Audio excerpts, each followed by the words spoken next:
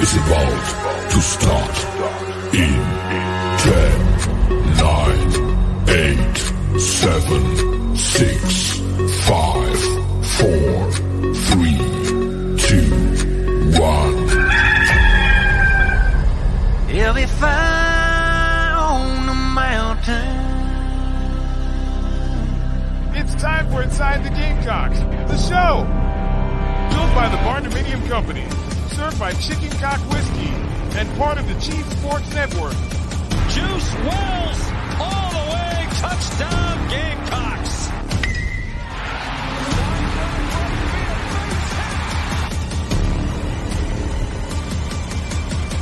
Pressure, and he just dives in. Dozier, notice.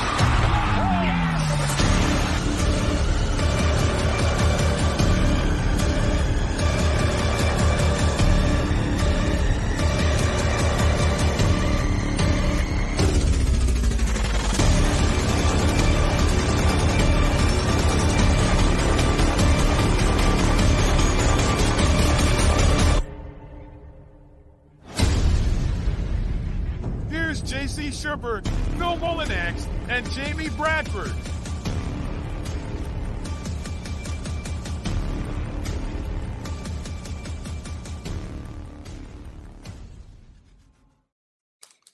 Welcome in, everybody, inside the Gamecocks, the show. It is Tuesday?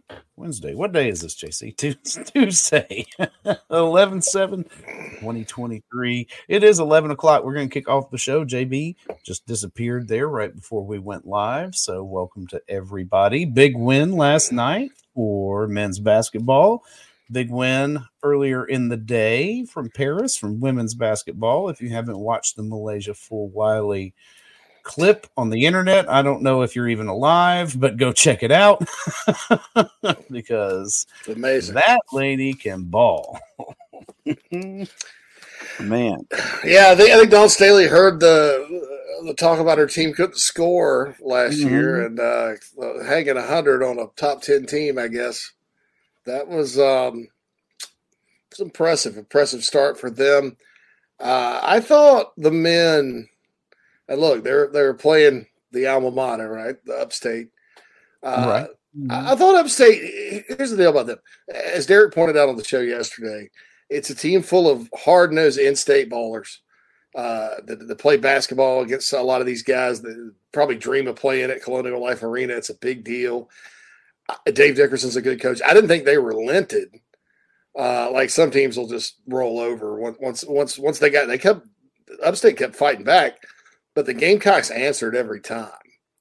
And this team's playing like a team right now. It's one game out of 30. So who knows what will happen in the future, but it was a nice start. I mean, I think that, it's a little bit different brand of basketball than it was last season. They play defense.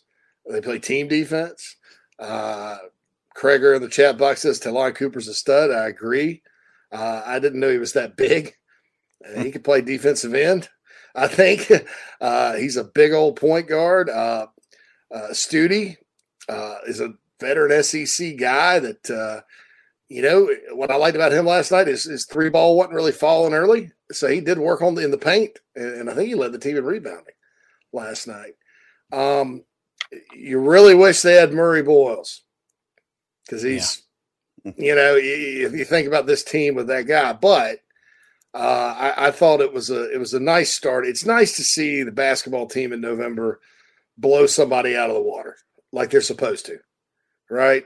We've seen too many close calls. We've seen too many losses to teams that they shouldn't lose to in November.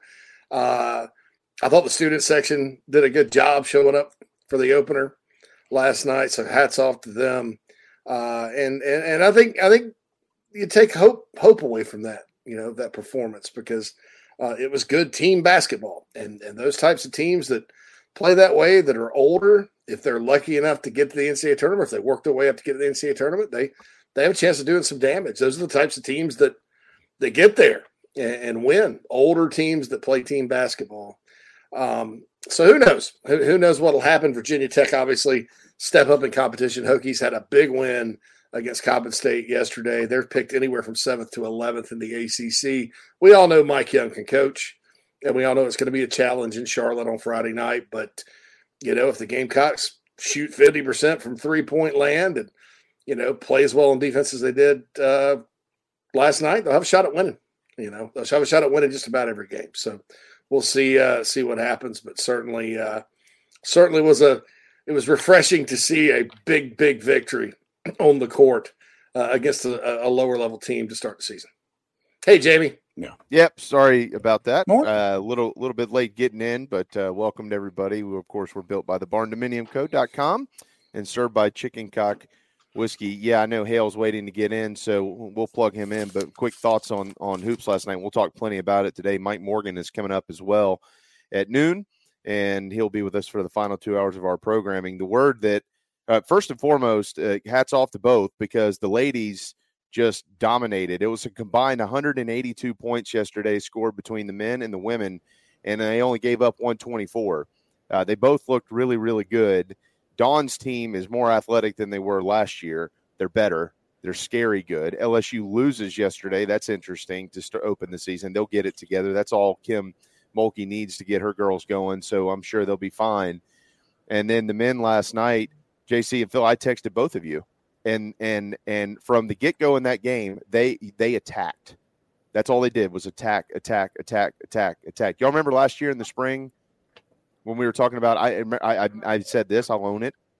I don't know who they are. Like, what are they trying to do here? They were trying to play that positionless basketball, and it didn't make any sense. Makes a lot of sense now. When you see they're not always going to shoot 60% from long range, but when you attack and you move the basketball and you have guys who can shoot, you can play that game. And that's exactly what they did last. They attacked until the very end of the ball game. That's what they're going to do. And honestly, they play defense like Frank Martin's teams play defense. They play man, they play fast, they play furious, they get hands in the face, they get hands in the lanes, and that's how you want to play defense. So this team's got a chance, and it's only one game, and it's only USC Upstate. Let's not necessarily overreact. But I'm talking about the style of basketball that they're playing. It looks like they've got the personnel to be able to play that now. It's unselfish basketball. And yeah. When you move the basketball and you can shoot and you're always attacking, looking for the best shot, I mean, that's what Alabama does. So, yeah, maybe let's be Alabama around here. That'd be fun. Shoot, yeah. I'll take Carolina plays better defense, and the Nate Oates teams aren't exactly known for their defensive prowess. So who knows? No. Who knows what will happen? I don't want to overreact, but I will say this about Upstate: they're not bad. I mean, they're not. No, they're not. They're not one of these like 2-26 teams. Or I mean, they'll win their games in the Big South just like they have every year under Dickerson. Like I said, it's a bunch of in-state local kids. So I mean, they take a lot of pride, and they did not give up. They did not relent yesterday. Carolina was just better. So, and answered every run. That's important. Answer every run. So who knows? There's no question. This is a fun brand of basketball. If it works, this could be a really fun year at the CLA. All right, you know who works every Tuesday and Monday and Wednesday, Thursday, Friday? Hale McGranahan, Saturday, Sunday. He works 24/7, 365 with thebigspur.com. Hey, brother. I do take off sometimes on Thursdays and then occasionally during the season. Don't oversell my work ethic, please. I don't think that's possible, man, to be honest with you. No. We all know that Whittle's the hardest worker around there, Hale. Don't worry. We get it. Yeah, for sure. Did you watch the games yesterday, the basketball games?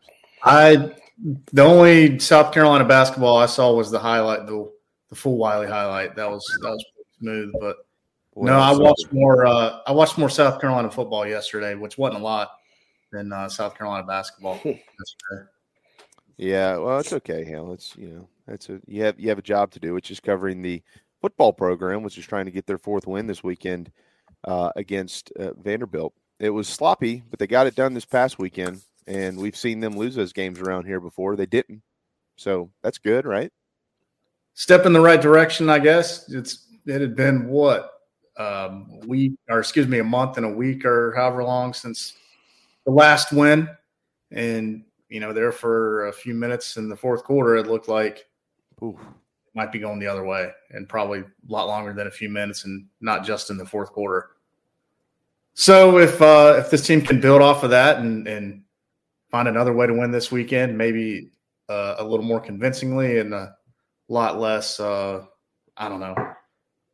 terrible on defense, I guess is the only way to put it. I mean, good Lord, you thought, at least I thought after those first 3 drives when Jacksonville State had about 17 yards that finally, like this is the game where the defense puts it together and really asserts itself and leaves people feeling pretty good about what's going on. A few quarters go by and it was almost a disaster. And I think it just didn't really do much to ease many concerns around here. I know some folks are certainly happy with the win, but the manner in which it was attained is rightfully so got some people concerned. And moving forward, I don't know what that's going to mean, but just looking at last week, it was an ugly win for sure. Yeah, that's putting it politely. Yeah, look, hey, Hale, I want to get your thoughts on a comment that I made, and maybe you can agree, disagree, redirect it, however you want to do it, add to it. Again, they've got 3 games left to play here, and they can win all 3 of these. They're very winnable games. Strictly to the defense, though, turnovers are part of the game. Mm-hmm. So you can't just you can't just have revisionist history and act like they haven't created turnovers around here, because they have. And that's largely why they've pulled the upsets and won some of the big games that they've won over the last couple of years. Clemson, Kentucky, Texas A&M. I can make an argument they wouldn't have won any of those games without creating turnovers. Had they had the same turnover numbers in 22 and 21 that they have in 23, again, they didn't. So the conversation really is kind of a moot point. But to make my point, had they not had those turnovers, Coach Beamer's record coming into this season wouldn't be very good, and it certainly wouldn't have the big wins that it has. And I think when you can have a lot of these conversations when you have enough data and information to have them, right? That's generally the fairest way to do it, instead of overreacting about everything. And so now we're almost at 3 years in, and you take away the turnovers. And then you see what the record would be. I say all that to say this. I'm not so sure that in the last 2.5, 3 years, this defense is just able to just go out and put a hat on a hat and beat anybody. And when you look around the league, let's take Georgia and Alabama. Let's kind of put them in their own little world, because they get the best athletes in the country. There's, as Shane said last year, 1,000 5-stars. But you look at the rest of what you would call like blue collar type teams. Tennessee, A&M's recruited a bunch of really talented players. I know that, but generally they're more of a blue collar type program. Ole Miss, right? Missouri, those teams aren't always just leading the country in turnover. Sometimes they're at the bottom of the league, as a matter of fact, but their defense is significantly better, well coached, better talent. I don't know, but they're able to put a hat on a hat and go out there and beat you without having to force you to turn it over 3 times. And that when you really look back, that's been a problem around here for quite some time. So do you agree with that, first of all, or disagree with it? And if you do disagree, or if you do agree, what would you attribute it to? If you just look at run defense, for example, they really hadn't stopped the run with any type of consistency since 2017. This year has actually been a little bit better than it's been in the past, and that's not saying a whole lot because it's been pretty bad since that second Muschamp year. But I think they're giving up about 146 on the ground this year. That year, in 17, it was like 140-ish, 141, which was like 5th in the SEC. 146 would have been right behind them. So I think they're a little better that way. So as far as like being able to put a hat on a hat and just be physical and stand toe to toe with somebody, whatever cliche, I I think they've been a little bit better this season as far as consistency wise.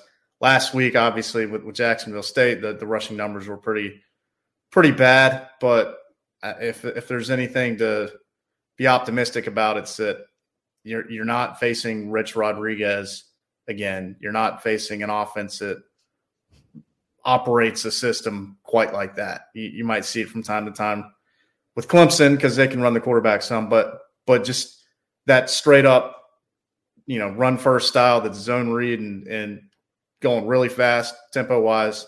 I don't think there's going to be much of that left on the schedule in these next 3 games. So I think they're a little better. Again, to answer your question, JB, I think they're a little bit better, but certainly not where it needs to be.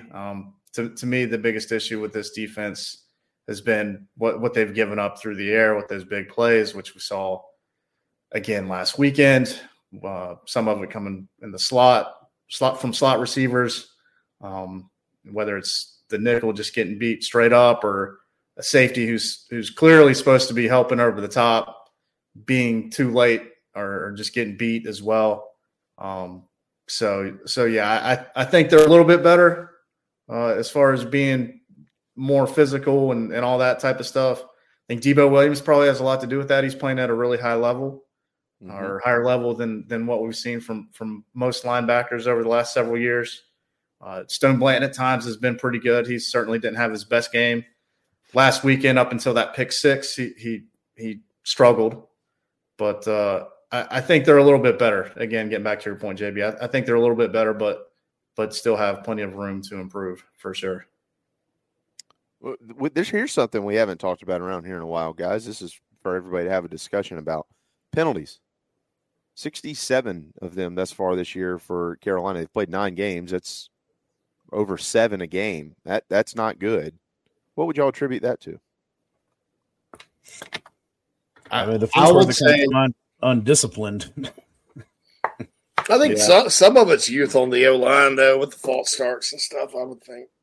That's what I was going to say, JC. Yeah. But some of it, but not all. I mean, some. Right. Yeah. I don't know. Like, if we looked at those penalties, for all I know, there could be more, offsides or whatever special teams penalties have seemed to be an issue than offensive line related penalties. But yeah, I tend to agree with you, JC. And yeah, they've been there's been some unfortunate pass interference calls, but I think Carolina's also benefited from some that were borderline this year. It just seems like something that they're calling a little more. I mean, I was watching. Shoot, who was I watching the other day? Missouri and Georgia, and there were several of them that were like, I don't know about that, Peter. So, maybe it's just the way they're calling it this year. But, the penalties do not help, though. It doesn't take talent not to get penalized. Yeah, no, right. It's a razor-thin margin for this team. Everything generally has to go right to beat a team that they're not supposed to beat. 10 penalties a game isn't going to help you. The A&M game, I think overall, by the way, just to be clear on this, I think SEC officiating this year has improved.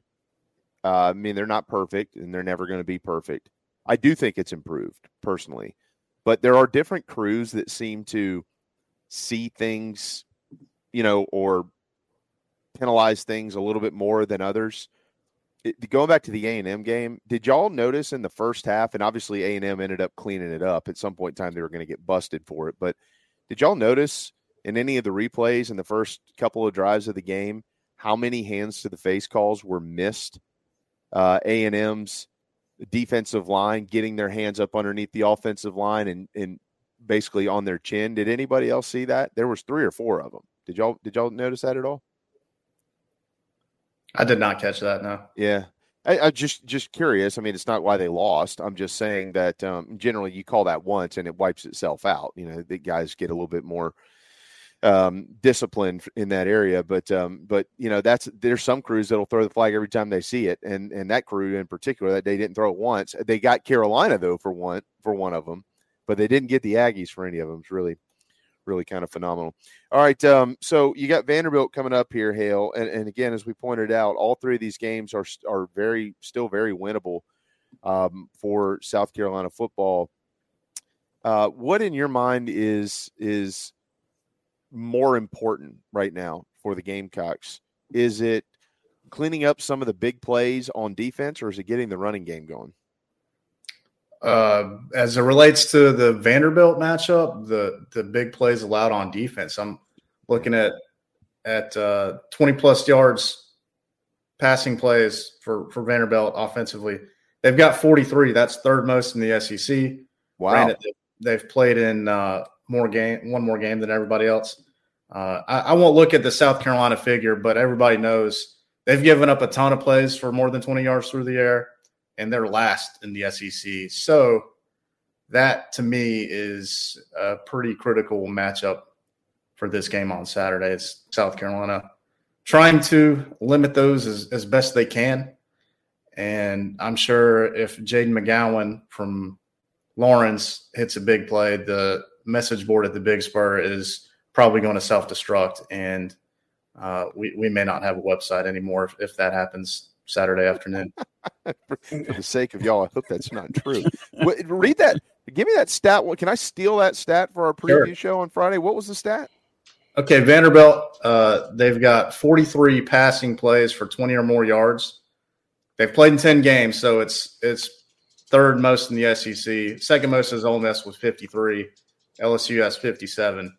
But they've got more 20-plus yard completions than Georgia, Missouri, Alabama, and some, Tennessee, some other teams where you think that they're pretty good on offense too, as far as making big plays. But Vanderbilt's done a ton of that. I'd have to go game by game to see how it breaks down.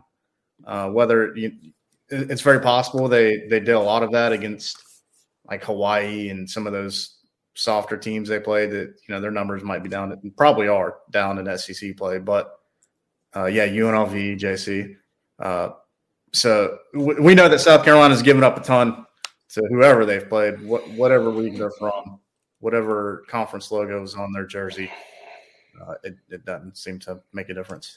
If I were writing keys to the game for Vanderbilt, I'd say Shepard and McGowan.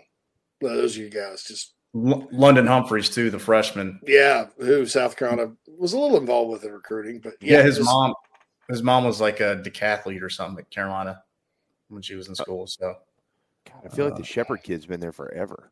Yeah, just be careful with those guys. I mean, they're Vander's a little one dimensional. They don't really try to run it. They can't run it on a lot of people. Got to be. Can't give up a bunch of big plays Saturday, man. It's Well, the Shepard kid's who they're looking for to get in the end zone. He scored 21 touchdowns in his career at Vanderbilt. So, I mean, that generally when we know who the guys are, it doesn't matter. Those are still the guys that find a way to beat them on Saturdays. Yeah. No, I was just going to say, I think if there ever was a time for South Carolina to try to have Kawan Banks on the field covering guys more often than he has at any point this season, this is the game. Because I think it's pretty clear that Vanderbilt's got a bunch of receivers that are going to be rolling out there, and you probably don't want to have to count on a Jalen Kilgore or DQ Smith to keep some of those small, shifty guys, McGowan in particular, who's fast as hell. So those matchups could be scary if the personnel doesn't match up in an ideal way for Carolina. What do we know about Vanderbilt's offensive line? I don't know. I don't know a whole lot. I'd have to pull up the sack numbers to form a deduction, but I mean, it's not like South Carolina has rushed the passer all that well. Yeah, well, that was kind of – I know Ken Seals, which, by the way, it sounds like kind of a porn name. Good for him. He was sacked 5 times on Saturday by Auburn in the game. And, this defense this year, sack numbers aren't all word. I mean, Gamecocks sacked Florida 4 times, but they hung 41 points on the board. So it's not like that. The sack number is definitely, going to be a game changer by in any way, shape, or form. I haven't seen enough of them. I've watched them here and there. but I haven't seen enough of them with, against throughout the season going up against a defensive line and really overall just a defense that's just struggled to get to the quarterback. I mean, you feel like that's going to be a huge part in a game that South Carolina, this has come down, I think, 1.5, by the way, the spread. I think it's at 13.5, but they're still expected to win it by a decently large margin. But if you can't get pressure on the quarterback, that's how these teams hang around. Right. It's just so weird, man. The defense has started pretty well most games this season, whether you look at last week, Missouri certainly. I mean, they got off the field with the 3 and out in the first drive of Missouri, then gave up four scoring drives. A&M, Georgia, they've started pretty well for the most part. They just got to figure out how the hell they're going to be able to piece it together for a second quarter and a third quarter and a fourth quarter, or a majority of those quarters, not just hey, let's play well for a stretch, then holy cow, like is there even a defense on the field? And hope like hell that you can get a turnover. And we've seen that too often this season. And Vanderbilt is not a good team by any stretch of the imagination. I mean, they've put up some numbers on some bad teams earlier in the season. And I think that's kind of propped them up as far as what you see in the SEC stat rankings, which I referenced a good bit. So in theory, this is a game where the defense should come out and play well and flex a little bit. But again, we've seen it too many times already this season that whether it's Furman or Mississippi State or Florida or last week, Texas A&M, the second quarter for that matter. I mean, it's just there's not been enough consistency, and I just don't know at this point that I could sit here and say, hey, you know what, this is the game where they really make some plays. I don't know, maybe these turnovers are going to help propel them to better play. This staff has talked a lot about how, you get one and you're going to get a bunch. They kind of compound a little bit, but yeah, I don't know that I necessarily buy into that line of thought. But with the exception of Georgia, the opposing coordinator has adjusted to South Carolina's defense every time they've started well. There's been games, obviously, they have not started well. Quickly. And then Carolina doesn't adjust till halftime. I mean, and that's kind of a known thing that they don't. And for the life of me, I can't figure it out. But maybe one day someone will explain that to me. And if that's common in college football, I don't know. But it's that's this whole year I've been talking about how the other team has coaches too, and a lot of them are real smart guys. They know ball and they know what to do. And so, unfortunately, second quarters have been sort of brutal, right? Yeah, it's second quarter this year. The numbers are not good for the Gamecocks. Really, quite frankly, are the first 5 to 10 minutes of the third quarter. That 20-minute time span there has just sucked the life out of them. How about this, guys? Dowell showed a couple of things that are a little bit different on Saturday. I found that interesting. Hale, Jacksonville State. You've got a formation down there with all three of your top three running backs, I guess, all in the ball game. He then shows one where Mario's the up back, and you've got Tonka back there taking the snap and kind of rumbling over there and pounding it into the end zone. I found that a little, strange that we're seeing that for the first time all year against the Jacksonville State Gamecocks. What did you make of that, and do you anticipate that there's more to that we maybe will see unfold in the next couple of weeks? As far as like the more than one running back on the field at once, is that what you're referring to specifically? Well, that in the formation with Tonka, we haven't seen that all year. Oh, well, I mean, I'm more into the like non-gimmicky type stuff. No offense to your thing with Tonka and having some defensive guys on the field. They did that in the A&M game when I think it was Josh Simon's touchdown catch. where they had some defensive linemen out there, which is fine near the goal line. I'm certainly not opposed to that, but I thought the 2 and 3 running back stuff was really cool. And to your point, though, I am surprised that they haven't done more of that, considering where they've been this season at receiver, with Juice going down and seeing Amari Brown out at times, and Leggett being a little banged up here lately. And you certainly can't game plan for that, like with Leggett when he gets hurt against Missouri. But I thought it worked pretty well, and I like seeing Juju operating out of the slot. There have been a lot of people talking about wanting to get him into more advantageous positions to make plays, and the slot seems like a pretty good area for him to do that, and we saw some of that. Getting him at a screen out on the perimeter early on in that game is like, wow, this looks like something they should have been doing for a while now, and at the very least can continue to try to do it. So with the carry on having his ankle, and I'm guessing he's still going to be doubtful for Saturday. That's what Beamer said on Sunday.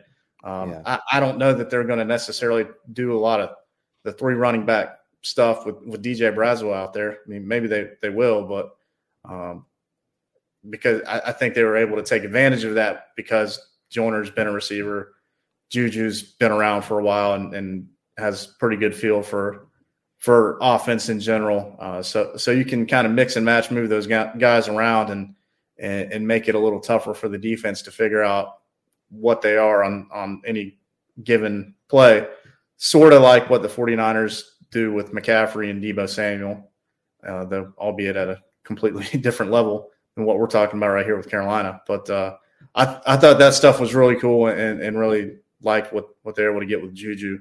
Regardless of what DeCarrion's status is, I do think that getting Juju out on the edge and the perimeter and getting him the ball out there is a good way to go about things. And I hope, I would think that's going to continue to have a place in this offense. Yeah, he touched it 9 times.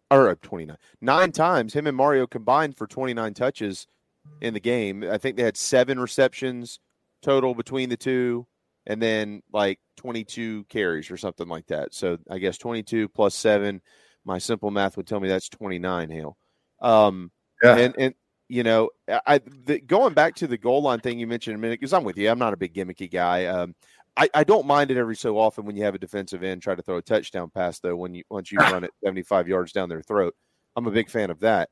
But I agree with you. I've always found one of the things that I loved, and I sure hope we get to see DeCarrion again. Maybe Shane can update it today as to what that injury really is and how significant it's going to be. But JC and Phil and myself, and I think you've actually been a part of these conversations too on your Tuesday segments. We've echoed this many times that down by the goal line, DeCarrion, he just sniffs it, man. When you're inside the 10-yard line, you should feel pretty good about giving him the ball. Number one, he takes care of it, and number two, he knows how to get across that white stripe. And that's kind of going back to what you said about Tonka and all that. Understand what they're doing. Actually, it's kind of neat. Tonka has been pretty good with the ball in his hands over the years, but I always feel like it's better to give the ball to a guy who knows how to hang on to it. And you just hate to see somebody do something ridiculous like coughing it up or something before you trot into the end zone. So we'll see. The offensive line, 9 now. They're 9 for 9. Are they going to be 10 for 10 this week, Hale? With the new starting 5? Probably. Yeah. Probably. I can't remember who started last week. It's hard to keep up. It's worse than trying to keep up with what they were doing in the secondary last year with all the injuries they had. But I'm just going to assume that it's going to have to be different because Ja'Kai Moore went down. And he did come back against Jacksonville State, but it's like every other quarter somebody's getting helped off the field and is done for the day or hobbling back out there. I mean, it's crazy. I mean, that first third down, I'm going to go on a tangent here. That first third down South Carolina had on offense last week, and when they handed the ball to Juju on what looked like a sweep to the left going towards South Carolina sideline, and the defensive tackle ran him down from behind, pulled him down. that guy shot through, I guess, the B gap, and I don't recall if John Darius Morgan had just come in that play or if it was the previous play, but it was right around the time Ja'Kai Moore, had to come off the field, and the guy just scoots right through the gap, not even touched, and he's able to get Juju from behind because Juju's letting the block set up. And man, it was if anybody goes back and watches that play and sees how they were able to wall off that edge, he would have not only gotten the first down, he would have probably been close to the red zone, if not crossing the goal line on that play. I mean, it was beautifully, beautifully blocked. But all it takes is just one guy missing, and I'm assuming it was John Darius Morgan who missed a block. I could be wrong. But one guy missing a block, and it just blows up all the shit. And it's just like, well, why are they running that play? Juju on third down. That's an issue. Like, why is this happening again? Well, all it takes is one mistake, and that's what happens. Well, when you're having to cycle guys into the offensive line over and over and over and over and over and over again, you're going to have plays where that's going to happen. Yeah. And, it's probably frustrating as hell for Juju or Mario Anderson or Spencer Rattler or Dow Logan, Shane Beamer, whoever, when that's the hand you've been dealt. Like, and it's just nothing. There's nothing you can do about it. It's kind of crazy that it just keeps happening like this, and it affects your game. I mean, if Juju takes that to the house, which I think it was very possible, it's 14-0. Yeah. Jacksonville State's not tying the game on their next drive because they need to score 2 touchdowns to do that. Who knows what that game looks like if John Darius Morgan or whoever the left tackle was at that time, can just get an arm out and slow that guy down. You never know. So, again, like I said, I was going on a tangent there. I'm not even really sure why I referenced that. It was just something I saw, and when that was a play I wanted to look at and be like, how did that guy make such a great play? Well, nobody touched him. There's been a lot of that this year. And,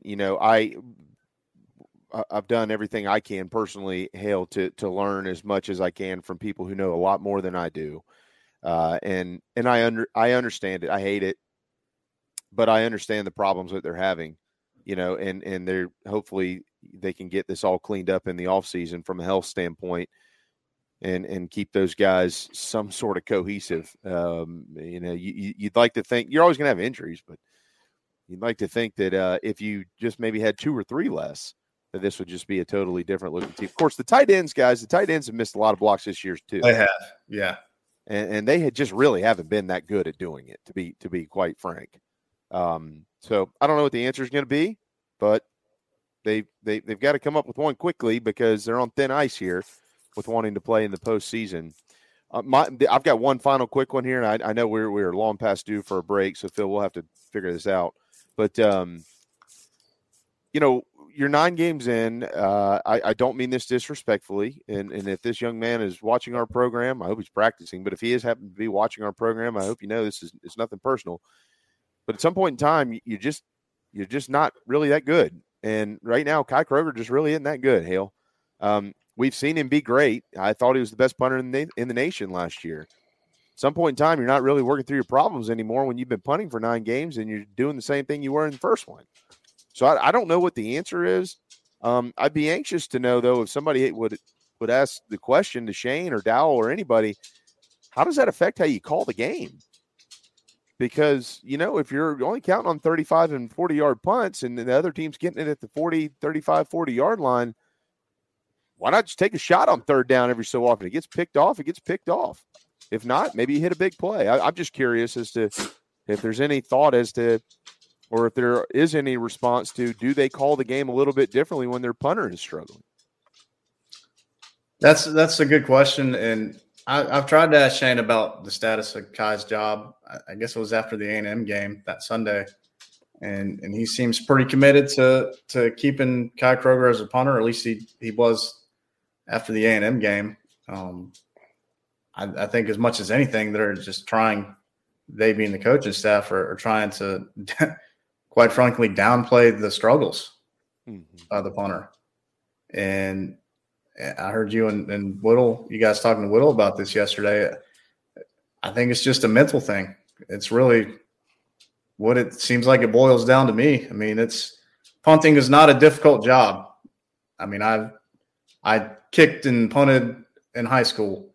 I was a terrible punter, not much better at kicker, but a little bit. Punting, you either can do it or you can't. And we've clearly seen Kai Kroger can do it. Like, he can boot the shit out of the ball. But it's just not been the case. I mean, Shane said after the A&M game that they were trying to keep it away from Anaya Smith, and they wanted to punt it 40 to 45 yards. Well, he was barely doing that. And for whatever reason, it's been an issue throughout the course of the season, and it's clearly, I mean, it's affected some of these games. When you leave the team with the ball at midfield, give the ball to the team at midfield, and they've only got to go 55 yards to score a touchdown.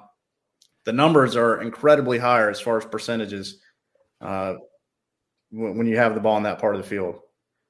And there's we haven't seen Kai Kroger flip a field very often this year, and we saw it a lot in the first 3 years that he's been here. And, you know, they don't win the Clemson game without Kai Kroger. You're right. Yeah. Ask my buddies, and they say they lost that game because of the punter. That's been really good. Well, I can make the argument too from just the men when you got a struggling defense. Yeah, I don't know if it'd make a difference with this defense from sometimes, but I mean the mentality of when your punter booms one versus when your punter essentially shanks one, it's deflated. It takes the air out of the entire ballpark if you're at home. Number one, and I would only imagine that JC. I'm sorry to interrupt you. I'll turn it over to you, but I would only imagine that trickles down to the sidelines a little bit as well. I'll say this. I think punting is a lot like golf or pitching in baseball.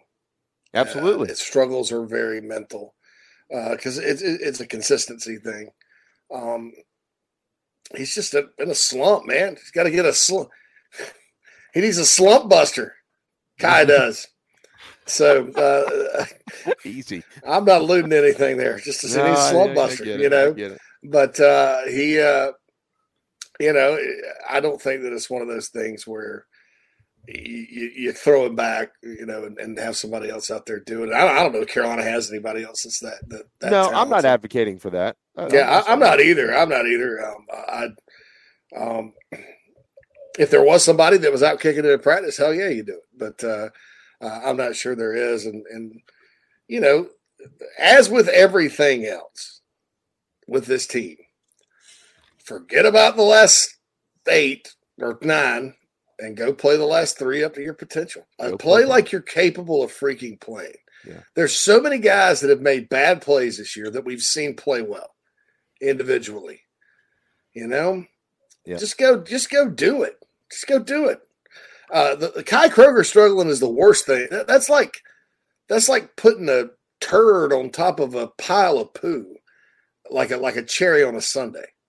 That's the last thing you think that this team would be struggling with. That's what that's like, Bill. I will say this: punt of all the special teams units that have struggled this year, punt block's coming along. Shane's right; they should have had 1 or 2 Saturday. So punt blocks getting better. And one in the A&M game. I don't know. Yeah. I think, was it Simon that missed the wall? I don't even know how he did it. I don't know. Did he turn like Casper the Ghost? He just ran right. I don't know how the ball got by him. It's just been one of those years, man. And Mitch Jeter obviously has. Like I shouldn't have even said his name because now he'll miss 3 field goals. You can't do that. But you know, punt block's coming. Kai just needs to get better. Blah blah blah blah blah. Let's just flush it and move forward. Hallelujah! Holy, where's the Tylenol? Get him a slump buster somehow. I mean, he needs a slump buster this weekend. Hey, that win for the Gamecocks over the Gamecocks on Saturday was a slump buster, right? I think no.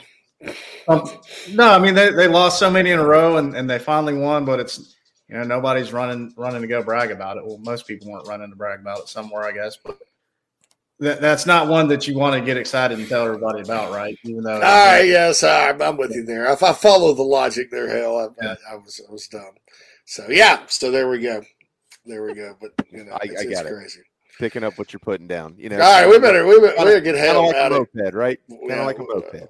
We got to get you out of here, man. Hale, we know you got to work, man. Give our best to our whoever you come across. Give our best to them. Give our best to, man. I will. This is way more fun than work. I enjoy it every time with you guys. Always a pleasure. You're the man, dude. Hey, nice recruiting updates, by the way, too. We're keeping our eyes on your hard work. All right. We'll see you now. Hale. There you go. Hale McGranahan, theBigSpur.com. It's 11:45. Hell yeah. Phil, let's slip into one break here. We'll do that, and we'll be right back on Inside the Gamecocks, the show. Hey folks, it's JB, and as we all know, it's football season. My favorite place to shop for myself and the family is Gamecock Traditions in Lexington. They have the widest selection of Gamecocks attire, plus all the cool accessories for tailgating, cooking, kids, shoes, hats, and so much more. Most importantly for me, you can order online at GamecockTraditions.com, and it's shipped timely to your door. I've been shopping here for years, and I hope you will too. Order online right now on the Chief Sports app. Go Gamecocks. Tony Pope State Farm is your go-to agent anywhere in South Carolina, North Carolina, or Georgia for the service you deserve at the price you want. So try combining your home, life, auto, and or small business insurance today.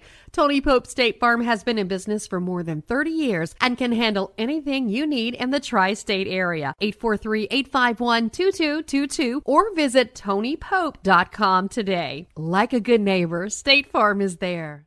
If you're on Medicare currently or approaching eligibility, it's time to enroll in a Medicare plan that meets your needs. Palmetto Medicare is here to help you through the process. Palmetto Medicare's owner, Brian Spencer, and his team of experts are here to assist you. Learn about the benefits and enroll in the plan that will cover as many of your medical costs as possible. Some of the advantages of Medicare health plans may include a variety of plan choices, increased benefits, lower premiums, and more. Give Palmetto Medicare a call to discuss your insurance and help get the exact coverage for your needs today. Nana's Porch, nanasporch.com. At Nana's Porch, they cater weddings, parties, and all kinds of special events. Their meals are served buffet style in seconds. They're encouraged. Plus, they can bring their mobile food unit to bring on-site and serve your guests as a unique alternative for your catering needs. Inquire about rentals as well. nanasporch.com. Find them on Facebook, Twitter, and Instagram. 336-259-7550. South Carolinians, this message is for you, as well as for people in Georgia, Florida, and Tennessee.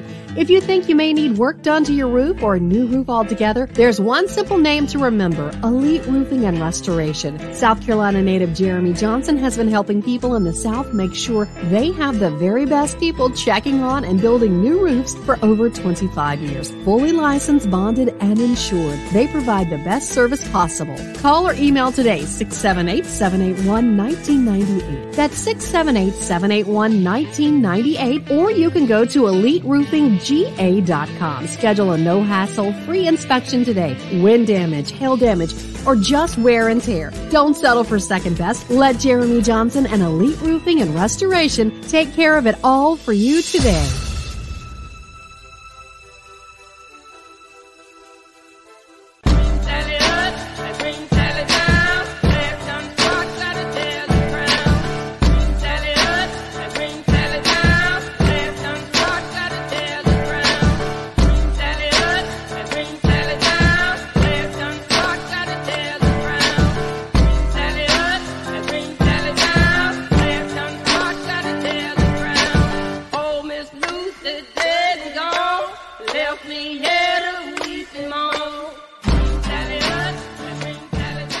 Hey, pop quiz for you two goobers. What movie does that music remind you of? Sort of reminds me of The Hangover, but I know it's not from The Hangover. Or a Scorsese film, maybe. I don't know. You want me to give? Do you have a guess, Phil, or do you want a hint? Don't look at the chat box because these guys ruin everything when we do pop quizzes. You can't look at it. I'm good. I don't know. All right, I'll give you. You want a hint? Nicolas Cage. Yeah, sure. Leaving Las Vegas? No. The Rock. Nick Cage. No. Con Air. Con Air. No. Yeah. No. Wow. Raising Arizona. Don't look at the chat box. I see your eyes wandering, JC. I'm looking the other way. The chat box is this way. The chat box is that way. I looked in the chat box. I would have gotten that. So thanks, chat box. Phil, you're a cheater. Gone in 60 seconds. Oh God. I've never seen that movie. I saw it once. It's good, but then they started making all those Fast and Furious movies. So that genre is like a complete brainless. All 17 of them. I haven't seen any of them. Vin Diesel may be the worst good actor out there. Dude, the guy made it. Dude can't act out of his paper bag. Do you think he's better than The Rock? Yes. No, he's not better than The Rock. The Rock and Steven Seagal are like Marlon Brando compared to freaking John Cusack or Keanu Reeves, who's a good guy but can't act. Let's just be honest. Keanu Reeves, all right. I don't remember where he was, Bill or Ted, but that role, yes, good. The cop from Point Break, bro, yeah, he was in Much Ado About Nothing, and he's just sitting there talking to the heptameter. He's like, "Art thou good looking today, my lady, bro?" Terrible actor. And Vin Diesel is that level. It's like I think they have to hold up cue cards for him to like read his lines. And the Rock and Steven Seagal, guys like that, put him to shame. What's that? What's the Australian badass's name that's in everything? He just kicks a lot. He's kind of a British guy. I don't know. He's in those action movies too. But, you're talking about that one? No, he's talking about. What's his name? Who was in Taken? Oh, Liam Neeson? No, not Liam Neeson. No. This guy's an action. Jason Statham. Yeah, Jason Statham. That's it. Yeah, he's very good too. I just think that Vin Diesel's just horrible. But he's made 17 movies that have made up. I mean, he doesn't have to. His grandchildren don't have to work, so who am I to? Or their grandchildren. Or their grandchildren. Oh, he owns the Fast and Furious. Yeah. I mean, he's a genius businessman, but yeah, I don't know. Who'd you rather have dinner with, Steven Seagal or Chuck Norris? Chuck Norris. Yeah, I think I'd go Norris. Chuck Norris is. Chuck, yeah, I've got 1,001 Chuck Norris jokes, so I'm not going to even bother you guys with those. 1,001. Yes, but no, it's that Gone in 60 Seconds was a good movie, but then the Fast and Furious is so bad, it ruined Gone in 60 Seconds for me. Dude, when I was in high school, one of my best friends, Terrence Linyard, who was a hell of a basketball player at Wando. We didn't end up being able to do it because it just time caught up to us. But we were going to go for Halloween one year. We were going to go trick or treating as Walker, Texas Ranger. I was going to be Chuck Norris, and he was going to be what was the other guy's name who wore the big Ray-Bans? Oh, I don't remember. What was his partner's name? I don't know. You're stumping us on every corner here. I know. This is Throwback Tuesday for some reason. Yeah. It's also vote. I had to go vote this morning, so it's election day. Make sure you get out there and do that. There's no local elections like where I'm. Nothing of significance in Illinois today. Really? So, yeah. So. These are just local for here. Mayor, council. Yeah, that's they did all that last time. Like I guess the governor of the. I live in a village. No, I poop you not. It is a village. If there's villages in Illinois, not towns, they're called villages. I guess there's a distinction in a township, and there's multiple villages within a township, and it makes no sense whatsoever. Like a township's like a mini county, and basically a fire district or school district. but they all tax you. So it's a brilliant scheme that these people have going up here.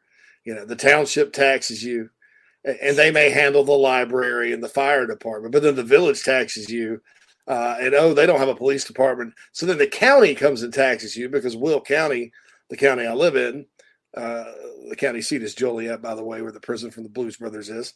They tax you, and then the state taxes your butt into oblivion on everything. And then your property taxes are like $10,000 a year on a $220,000 house. Jeez. So yeah, this racket up here. So I make sure to vote against everybody who's in favor of abolishing different levels of government. Whoever wants to do that, I don't care what party you're in, what kind of social policies you have, because you don't affect social policies on the local level. Who wants to get rid of the townships or the villages? And none of them are up for election this year. So, well, I don't tell people how I vote. So all I'll say is I voted. I'll leave it at that. I don't tell people who I vote for, but I'll give an opinion on a policy. This guy lived in Kankakee County. You know that song, Good Morning, America, how are you? Don't you know me? I'm your native. So there's a line about Kankakee in there. It's about taking a train from Chicago to New Orleans. Mm-hmm.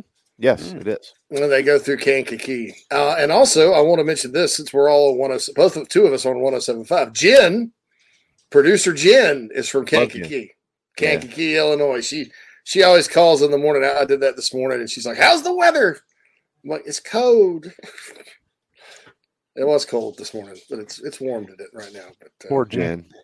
Here's a good Chuck Vol steak actually brings something relevant to the conversation. Oh, hey, look, I like this guy. I like this cat. I like the fact he comes back for more. Chuck Norris doesn't own a stove or microwave because of revenge is a dish best served cold. Yeah, I like Vol steak. Stick around, man. I like this guy. I'm okay with him being around here. He ain't caused any problems. He ain't caused any problems that our dudes don't cause. Come on. Quantrell asked, can we vote to disband the Board of Trustees at University of South Carolina as well? I'm telling you, there's 9 spots open. Depending on where you live in the state, and I'm going to start talking about this a little bit, I think you're going to have some options with that soon. Now, it's not a public vote, I don't think. I think it's you kind of tell your representative who to pick or judicial. I don't know exactly how it works. But I've gotten some information. There's going to be some open seats. And so we'll have a little voter's guide with that. How about that? I'll tell you who I like. I can't vote. I'm not in South Carolina, so I'm not actually telling you who I voted for. We're out of time in our number 1. 30% off all, that includes Under Armour, all short sleeve t-shirts right now at Gamecock Tradition. Online, in store. When you put it in, if you order it online and it goes in your cart, it'll automatically take the discount once it gets into your cart. 30% off. 30% off. 30% off. 30% off. It's kind of warm outside. Maybe you want to put a short sleeve t-shirt on. Clean them out. At Gamecock Traditions, our proud partners in Lexington. They'll deliver it to your doorstep. National Anthem, Mike Morgan up next on Inside the Gamecocks, the show. Down here in the South, we don't always see eye to eye. While our taste in college football teams, or what sauce, if any, goes best on a rack of ribs, or what to mix with our Dixie vodka might be up for debate, we can all agree there's nothing better than a Southern tailgate. And like our favorite college teams, our ingredients come from small towns and big cities. They're grown in Southern soil, are crafted by Southern hands, and proudly represent the South in our backyard and beyond. So raise a glass of Dixie Southern Vodka to celebrate being made in America and raised in the South. Electric Bikes of Charleston offers the most fun you'll ever have on 2 wheels.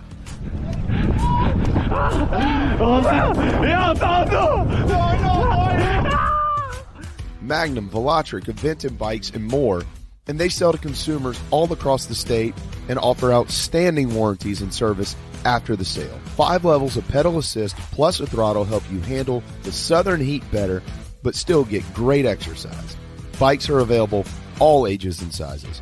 ElectricBikesCharleston.com or stop into their store in Mount Pleasant. Electric Bikes of Charleston, powering Inside the Gamecocks, the show. Golfers and wannabe golfers, former Gamecock golfer Meredith Taylor is now a full-time golf instructor in the Midlands of South Carolina.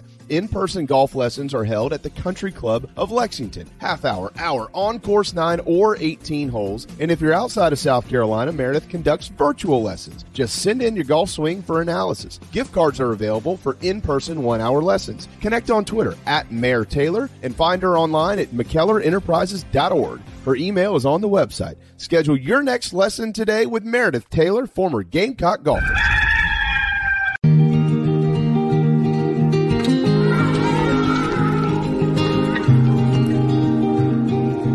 One door opens while another one closes. Dad, please, can we please go today?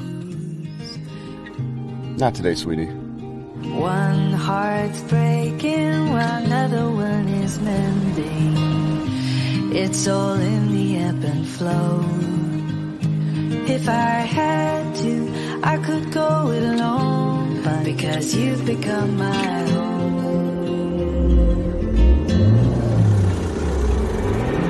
These windows could shut into the ground. These walls could fall right down, because you've become my home. You don't have to tell Mom that. Because you've become my home.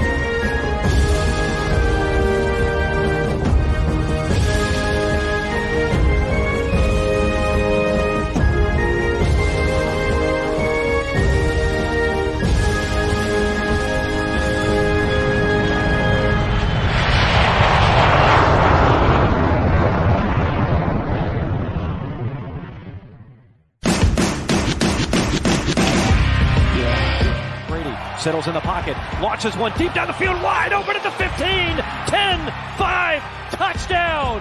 Touchdown, Tampa Bay! It's time for Power Hour with Mike Morgan on Inside the Gamecocks, the show. Looking deep downfield, rolling out, throws it up in the air, and it is caught! Touchdown! Troy Williamson, what a catch! Saturday evening here in Bluegrass Country. Ahead to Buckman, Slam City for Ronaldo Buckman. The 20, 10, 5, touchdown. Frederick! Lays it in at the buzzer! That's a win! Unbelievable! I don't believe it! Bustard with one, pull up three, good if it goes. He got it! He got it! He got it! Carolina wins! Havens hits it high and deep to right. We'll see you at Hoover.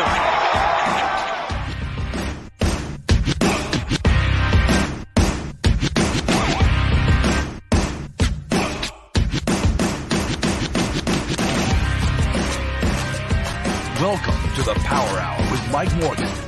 Welcome to the Power Hour with Mike Morgan. Welcome to the Power Hour with Mike Morgan.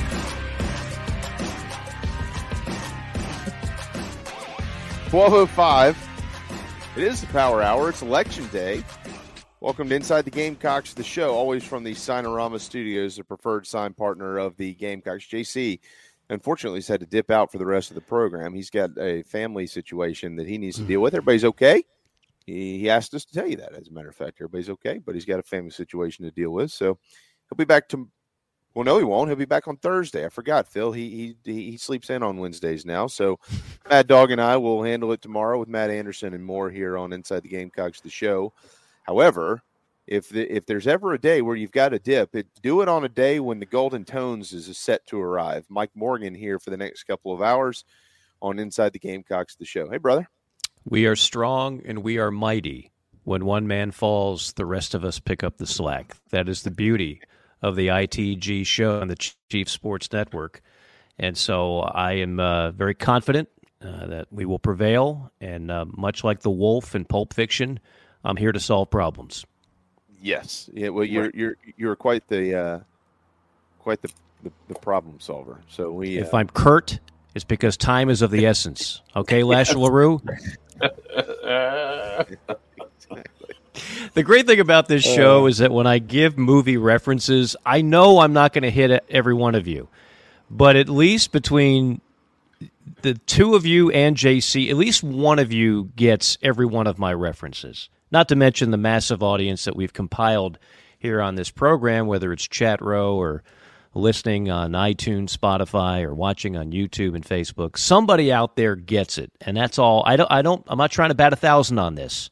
You know, it's like baseball. It's like if you can be a 300 hitter, well, it's like MLB. If you can be a 300 hitter, you're making a lot of money. You're doing well. You're helping your team win. You're helping the ball club, and the good Lord willing, things will work out. Well, they are working out, Mike, and we've got a lot to get to today. You'll reveal the winner, right? Yes, okay. I've got one. Tab 5. Nobody. Can I just say something funny on that? I know this is not what we're going to start the segment with, or we're not supposed to. I'm just here to derail the format. I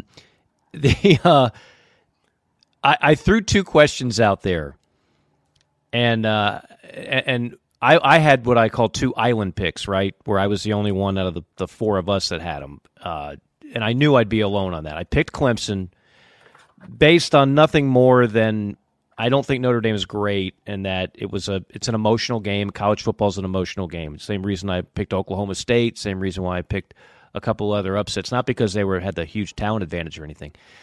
The overwhelming majority of the listeners did pick Notre Dame. Now there were a few that picked Clemson. You know, grinded the teeth. But hey, a free Fiesta pack from Salsaritas that'll trump whatever hatred you have or animosity you have for the in-state rival. We're talking like $55 worth of really good food from Suki and Salsaritas. But the one that tripped up the most, and I think this tripped up more than any other pick, I graded dozens of these things today, and I think only 2 people got it right. And that was the over-under on Harbor receiving yards at 49.5. And almost everybody went over. Like almost everybody. And he didn't have a catch. So that was an easy separator, but it came down to the tiebreaker, and I'll tell you who the winner is later on. Yeah, I was more. You were not good. Sure, I was 2 and 3. Good. I was 2 and 3. Well, technically, you were 1-3-1. So we all pushed on the Ole Miss game. Oh, Ole Miss, yeah. Yeah, we all pushed on Ole Miss. I hate it too because, especially if you picked Ole Miss, you feel like, hey, I got it right. I picked the winning team. They won by a field goal, but technically that's a push. That's a push. Yep. So, and nobody went. I went 4-0-1. So it's my 3rd undefeated week of the year. Nobody, just throwing that out there as a little conversation piece. Well, I had you at 3-1-1. What did I screw up there, Mike? What do you got? I don't know. Oh boy, I don't know. I had Alabama. That's you, right? Oh, you had Bama? No. I had Alabama. Absolutely.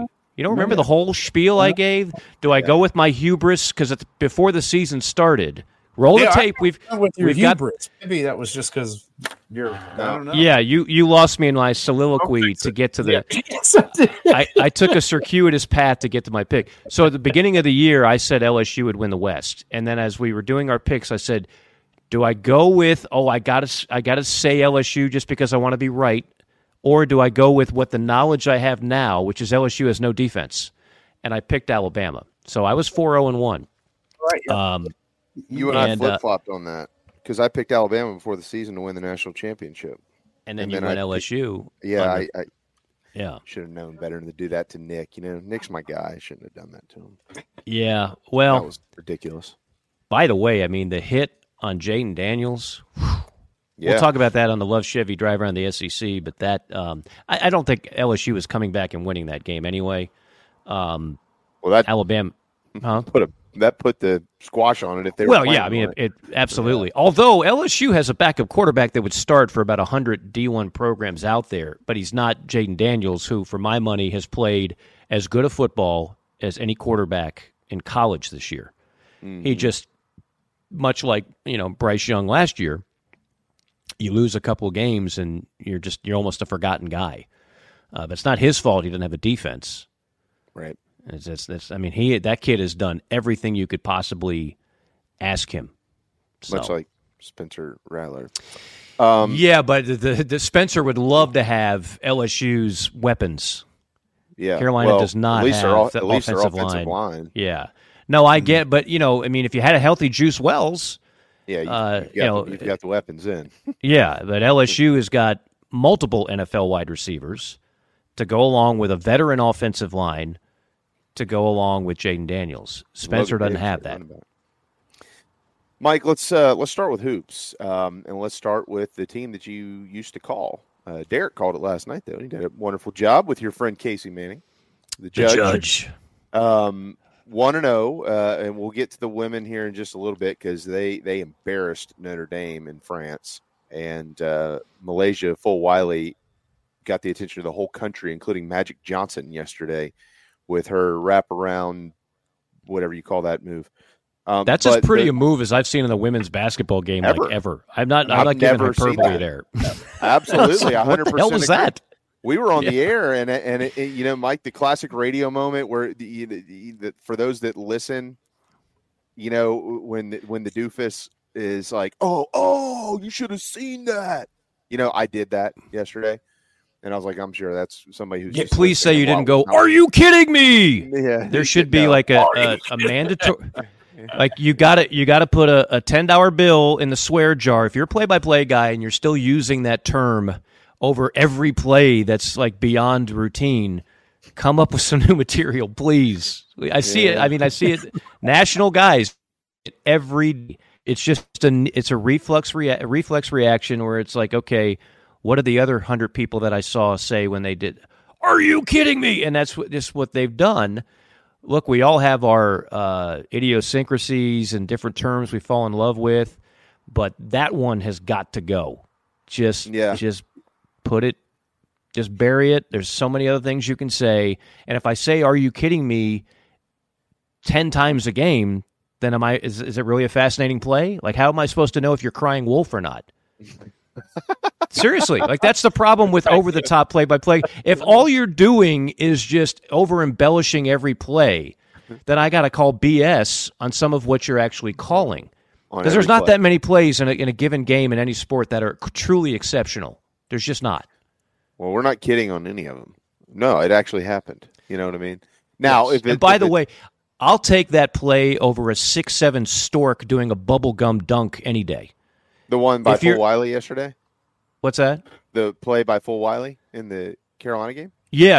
I'll take that move. Phenomenal. Everything about it over some 6'6" player who just like goes off 1 foot and barely scrapes the rim and gets it over. That's not impressive. If you're 6'6", regardless of gender, you should be able to dunk a basketball. Dude, that was the play. I mean, that was the best play I've ever seen in women's basketball. I mean, it was really phenomenal. And she's a freshman? She is a freshman. Yep. Wow. And Dawn called her when she signed her. She said she's a generational talent, and you just have to see when you see her play. Well, now they've all seen her play, and we'll see if she can mimic that when she's back on American soil. I've got a feeling that she can. The men for South Carolina win last night in dominating fashion, Mike, and I know that you had texted me, and it took my wife's out of town, so it took me a little while to get back to you. I responded with a book of things. Yeah. So I apologize for that. No, that was good. I like the thoroughness. Very good. But I was watching this team play last night. I've watched 90+% of every Carolina basketball game for over 30 years, or listened to it when you were calling. I watch and listen at the same time.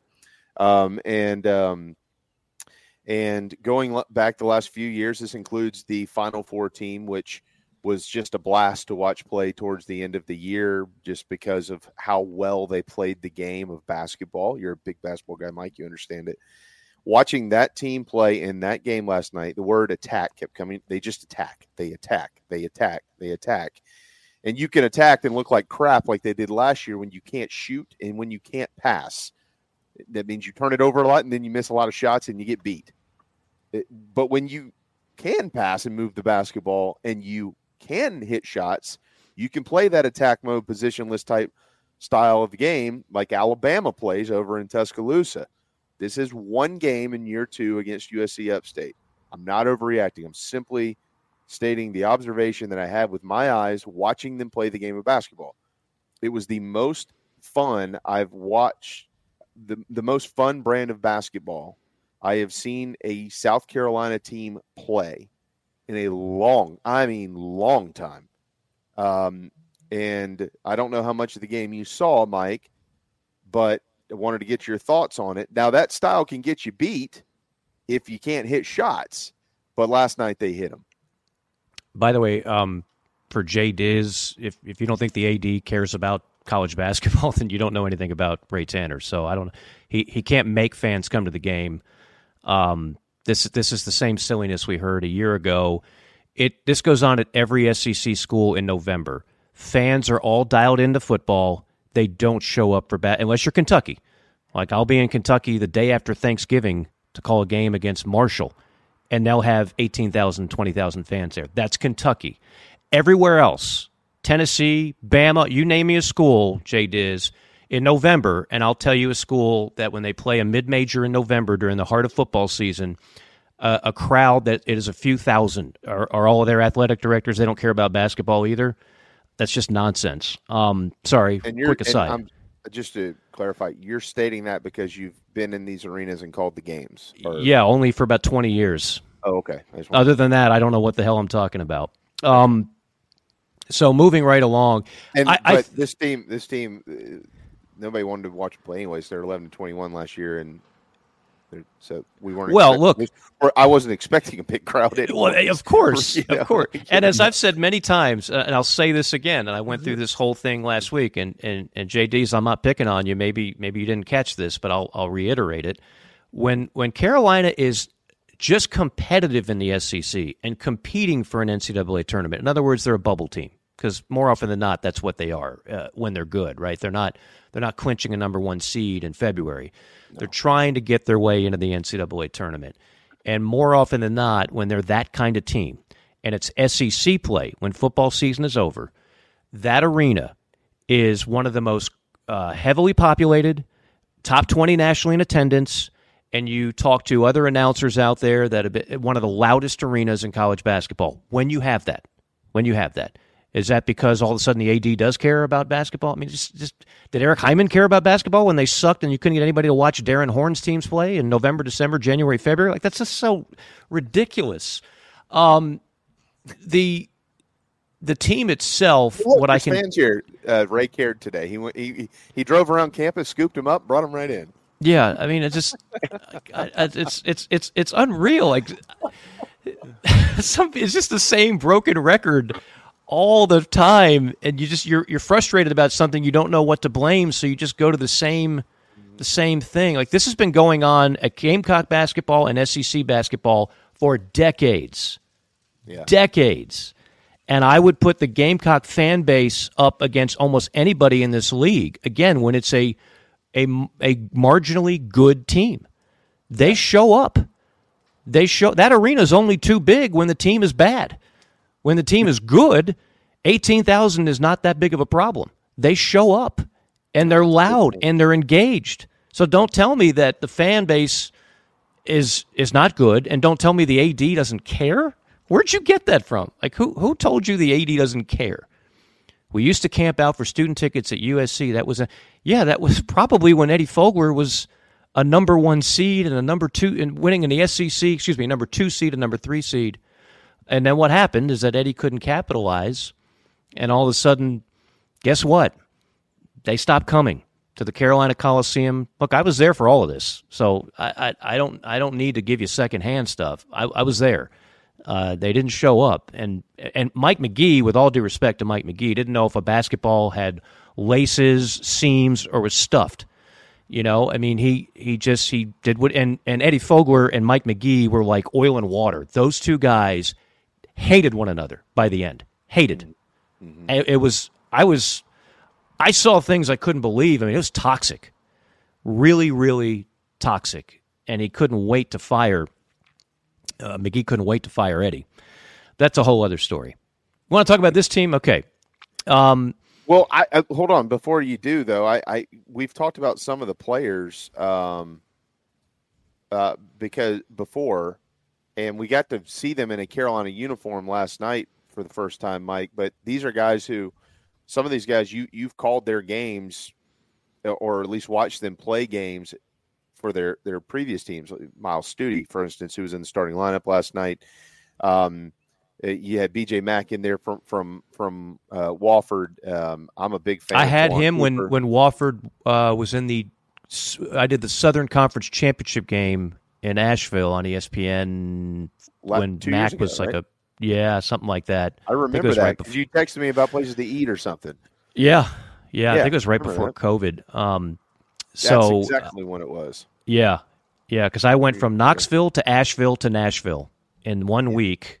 Tennessee game, SoCon, SEC tournament, which I was about to call before, and 37 minutes before tip-off, they pulled the plug. But yeah, I mean, your point is, and I talked to Lamont about this at the end of last year, and I saw him again at SEC Media Days a couple weeks ago. They wanted to get older. They had 122 combined starts. Now they have, I think the number's 480 on their roster. Wow. Last year's team had no how last year's team didn't finish in last, I'll never know. It was the least talented team in the league, but they managed to beat some people they really had no business beating. Like Kentucky and Rupp? That would be one, yes. That would definitely be one of them. They had 3 overtime losses last year. One of those was a 2-point loss to Alabama. That's right. I did that game. Mm-hmm. That's the infamous Brandon Miller. Yeah, I did that game. That's the game where I had to navigate calling a game and then talking about a gun charge with the player that's lighting it up on national TV, and everybody is tuning in. We had over, I think it was 1.5 million people watch that game, and a lot of them were just watching it to see how we were going to handle the Brandon Miller story. Right. I can't tell you how many conference calls I had to be on before calling that game. Anyway, we're all over the map, and I love it. So this team, at bare minimum, will be a more skilled team, which is what, if you go back to Lamont Paris at Wisconsin, how did Wisconsin go to back-to-back Final Fours? How did Wisconsin beat a 38-0 Kentucky team that was supposed to be unbeatable in the Final Four? How did Wisconsin continually go to the NCAA tournament? Were they the most talented team in the Big Ten? Never. They played some of the most disciplined.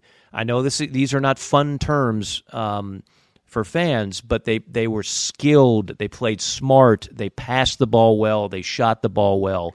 Last year's team wasn't equipped to do that. This year's team is more equipped. So when you see the projections and you say, well, they're picked last, well, because from a talent standpoint, there's not a lot to hang your hat on in terms of big names that the people that vote on these things would even know. But I think they'll be better than last year. I really do. I think they'll be more enjoyable to watch, and I think you'll start to see the upward progression of what Lamont Paris is trying to build here. No one was going to win last year. It's going to be difficult to win games in a loaded SEC, and I mean loaded SEC this year, that'll likely get at least 8 teams in the field. But if you're asking me, will they finish above where they're projected? I'll take that bet, yes. Yeah, again, it made a lot of sense to me when I was watching them play, and I know we got to hit a timeout, Phil, so buy me 2 minutes, and then we'll do it. But it made a lot of sense when I was watching last night, trying to stay out of the message board, Twitter opinions, and shock jocks and things like that. Actually, talking basketball, Mike, real stuff here that people hopefully want to hear. We'll actually do that on this show. Yeah, and the analysis will go above and beyond. You got to hit more free throws. We're going to do a little bit more than that. Yeah, I'm trying to connect the dots here. And last year, I continued to say I'm not. I just don't know who they like. What are they? I didn't, because we had never seen that brand of basketball here. It was very different from Frank, except for defense. That's very similar, and how Lamont plays defense is very similar to what Frank did, if not the exact same thing, quite frankly. But offensively, I was confused as to who they were and what they were trying to do. Some coaches in any sport come in, coach to the talent that they have. Some coaches come in, and this is our system, and we're just going to have to grow through the pains. And it seems like that's what Lamont was bringing to the table last year, Mike, because they would run up and down the floor, and it just looked really sloppy, and you just what's going on here? Why are we – what? Last night, they're attacking. Just like last year, but it looks so different because of ball movement and because they consistently, except for when Josh Gray's out there, but he's the best rebounder, might be the best rebounder in the league. When he's a double digit a game rebound guy, So, but my point is, how about one of the better rebounders in the league? I'll go with you on that. We might have a different opinion on Gray overall, but that's okay. My point is, they generally have 4 and 5 guys that he's comfortable with on the floor. Right. Who can shoot it from basically anywhere. Stute and Mack, although they're 3 and 4 guys, Stute fires 80% of his shots from outside the arc. So if you're pushing the ball up the floor and you're attacking and you can move the basketball and you can hit shots, that style works. And last year it didn't work because they didn't have enough guys who could hit shots. And quite frankly, they really didn't have a couple of point guards that they really trusted. So ball movement, everything was just sloppy. It just turned it over the whole game. Yeah, they really haven't had – if you go back to the last couple of Frank's teams too, like there's always been glaring deficiencies. I was watching – because I've got Georgia Wake Forest on Friday night, and so I was scouting and I was watching Oregon play Georgia last night. And who's on Oregon? Jermaine Couisnard. Like the guy you see in our highlight package at the beginning hitting that game-winning 3. And Couisnard is essentially the same player. Like he never became a better shooter. He became a worse shooter. He's a great downhill guy, physical guard. I'm not saying, you can't win games with him. You can. But like I look at him and I look at, like, for whatever reason, he went from freshman to sophomore year, he regressed. He couldn't hit a shot. And so he became very easy to guard. Scouting's pretty good in this league. When you can't shoot, they just play you to drive. And when all you do is drive right, then they play you to drive right, and they force you to go to your left. Like, it's basketball 101. And Carolina hasn't had a great shooting team in a while. And honestly, that's how I think they have to win games. Like, the way shots. Yeah, and the way Kentucky, Bama, Arkansas, Tennessee, Auburn, maybe Florida with their new coach, we'll see. The way these programs recruit, you're not going to have the most athletic team in the league at Carolina. You didn't have it under Frank. You didn't have it under Dave. You really mostly didn't have it under Eddie, but that's a different SEC back then anyway. This is a much deeper, better league. So how do you win games? How do you really move up the charts, which is what everybody listening right now wants to see? You need to shoot the ball better. You need to be a more skilled team. Everybody wants to make shots, obviously, but some teams can win games without shooting the ball well. Some teams, because they'll out-rebound you, they'll get to the free throw line more, they're more athletic, and so they'll slash, they'll draw fouls. They'll make life murder for you defensively because they're long and they're bouncy. Carolina has to win games with a different formula because you're not bringing in McDonald's All-Americans left and right. You had one in G.G. Jackson who was clearly raw as heck, and it showed up on game day. But I think Lamont is going to get more and more kids that know how to shoot, like a Miles Stute, perhaps like a Talon Cooper. Michi needs to play obviously very well this year. They need that. They need like 3 guards that can all handle, pass, and shoot the ball well. And if you have that, even in a loaded league like the SEC, you can win a lot of games despite the fact that you're not the most athletic, you're not going to have the most draft picks. That's not going to happen in Columbia anytime soon. It never has. but you can still there's other ways to get to that destination. Well, they're 1-0, and Friday night is going to be an interesting night in the SEC. A&M is at Ohio State. Wake Forest is at Georgia. Florida is at Virginia. Tennessee is at Wisconsin. Memphis is at Missouri, and South Carolina will take on Virginia Tech in Charlotte. So a little bit of a barometer type night early in the year for the SEC in men's basketball. Looking forward to what could be a really, really fun night on the hardwood. Speaking of basketball, did you know that Billy G, yes, that Billy G's Carolina Barbecue, do you know that Bill Goss played basketball for the Gamecocks in the 70s? Very well. Sure I know very well. Did. Yeah. I'm speaking to the other 9,999 folks that are tuned into our program right now. I think we're over 11 today, Jamie. I've got a good feeling. Check the numbers. I think we're flirting with 12,000 today. 12,000. Just a hunch. We're inviting all 12,000 of you, although all of you won't be able to get in, to the Palmetto Cocktail pregame party presented by Billy G's Carolina Barbecue on Friday, November the 24th, beginning at 7 o'clock at the Rockbridge Club in Forest Acres. Barbecue, heavy hors d'oeuvres. I'm just kidding. It's hors d'oeuvres. I know. I've just seen Four Christmases. And you get a couple of drink tickets as well. There will be a cash bar. It's a great band out of Columbia, Too Much Sylvia. They'll be there, and it's going to be quite the celebration the night before the Garnet and Black take on the Orange and Purple from the Upstate. Again, that's Friday, November the 24th. We've made this incredibly easy. We know that all of you have downloaded the Chief Sports app. Pull it up. There it is, right smack in the middle. It says party. Just click the party button. Buy your tickets today. It will sell out. And we look forward to being there. The Palmetto Cocktail pregame party presented by Billy G's Carolina Barbecue. All right, speaking of that game, we did have Can I say something nice real quick to Jay Diz? Absolutely. Because I jumped on him a little bit just because every now and then somebody throws something out there, not exactly accurate, or in this case, completely inaccurate. What he just said is absolutely true. Team looks like they have better ball movement and better shooters. Should be a lot more fun this year. Jay Diz, I concur with that assessment. That is spot on. I hate to pat myself on the back. I've been saying that for an hour and a half. I know, Jamie, but we hold you to a high standard. I don't know Jay Diz. No, I know. I'm not. Jay Diz came off the top rope and somehow blamed 30 years of basketball mediocrity on Ray Tanner. So we had to correct him on that. We had a conversation about Chuck Norris in the last hour. He's Chuck Norris and Coach Tanner.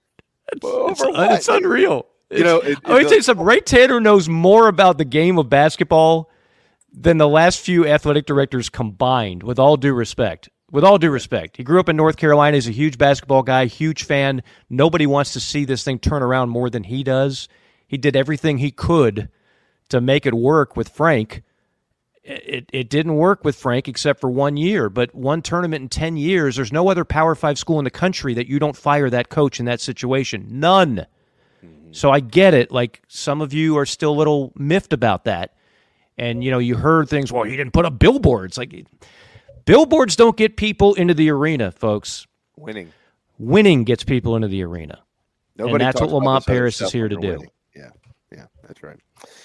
All right, Mike, we got to hit a quick timeout. We will do that. We are powered by our friends Michelle Wilkins and her staff, team, and family at Electric Bikes of Charleston, electricbikescharleston.com. Hang tight. We'll be right back. Down here in the South, we don't always see eye to eye. While our taste in college football teams, or what sauce, if any, goes best on a rack of ribs, or what to mix with our Dixie vodka might be up for debate, we can all agree there's nothing better than a Southern tailgate.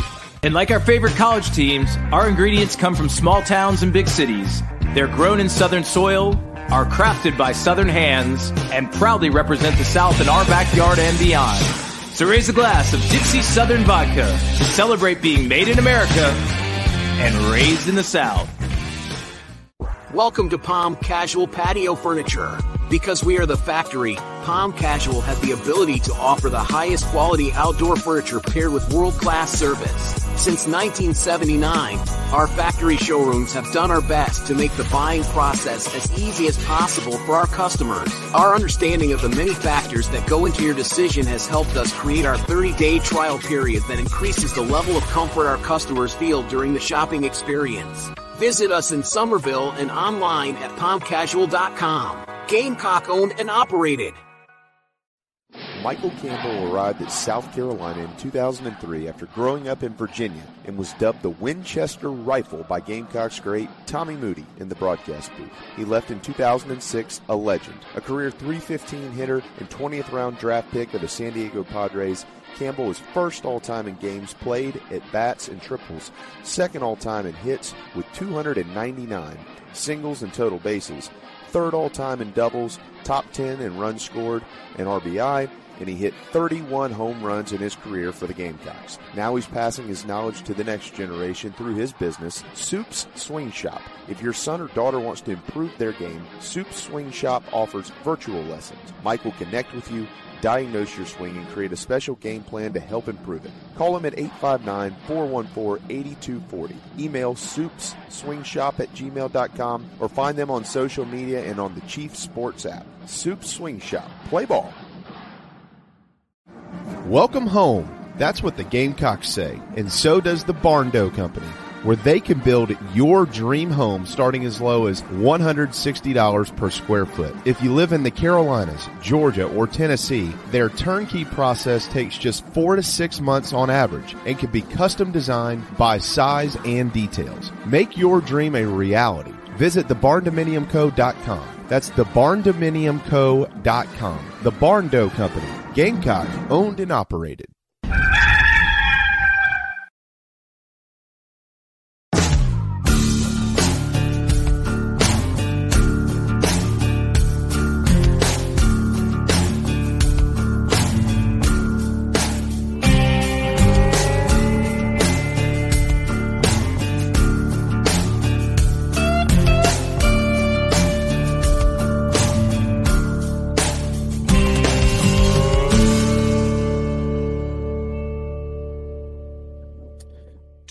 .38, welcome back. I want to throw a quick curveball at you here, Magic Mike.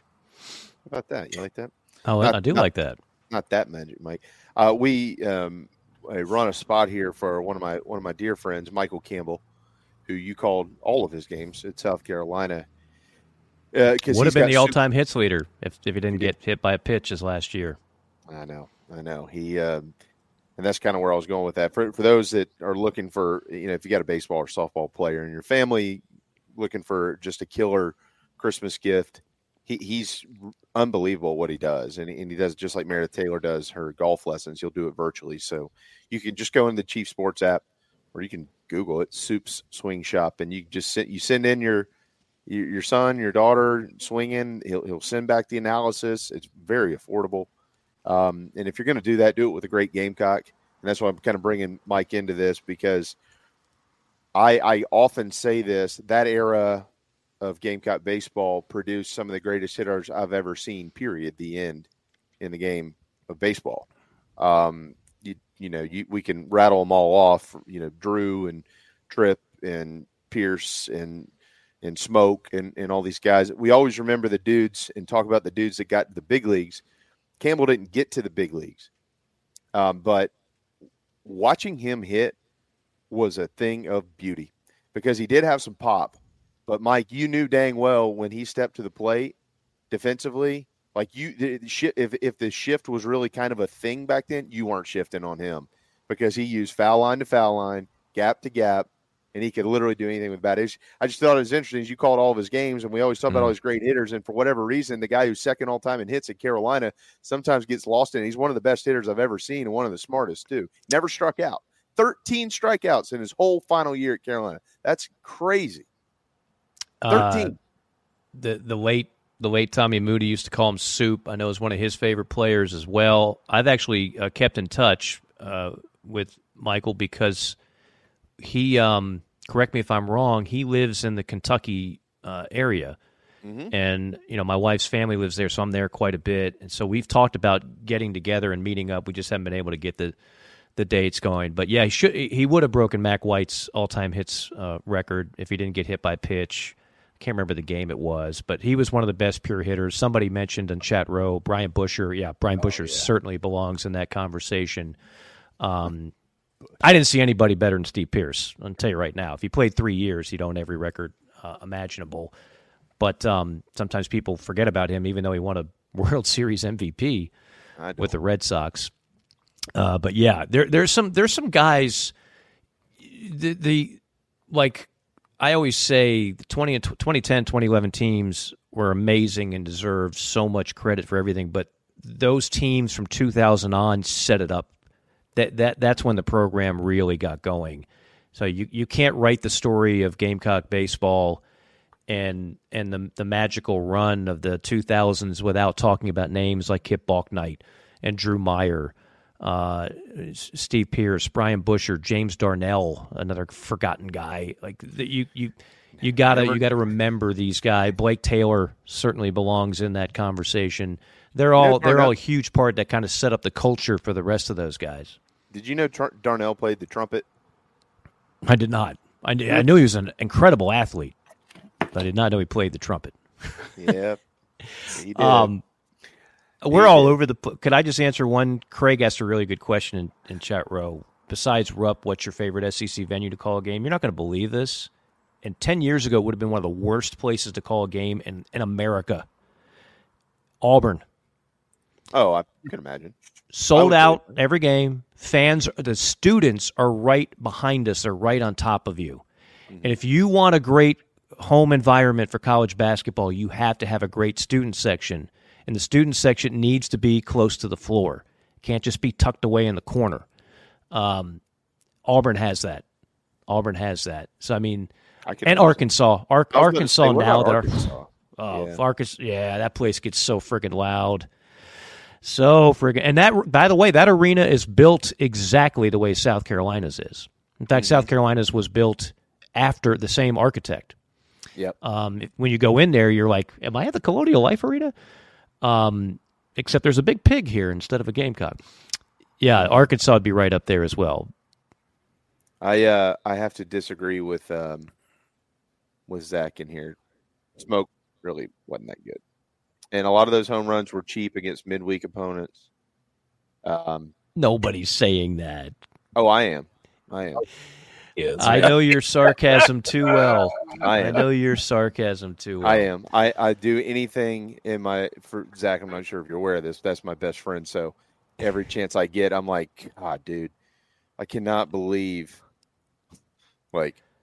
what this team could have been if Pierce would have just been here one more year. One more year, yeah. Oh, I'm like, I mean, I'll tell him all the time, like, dude, Christian Walker's probably the best first baseman ever to come out of Carolina, man. Well, I know people have it's definitely a little recency bias. But you should see if you think he can hit a baseball, watch him hit a freaking golf ball. The thing, he's like Happy Gilmore.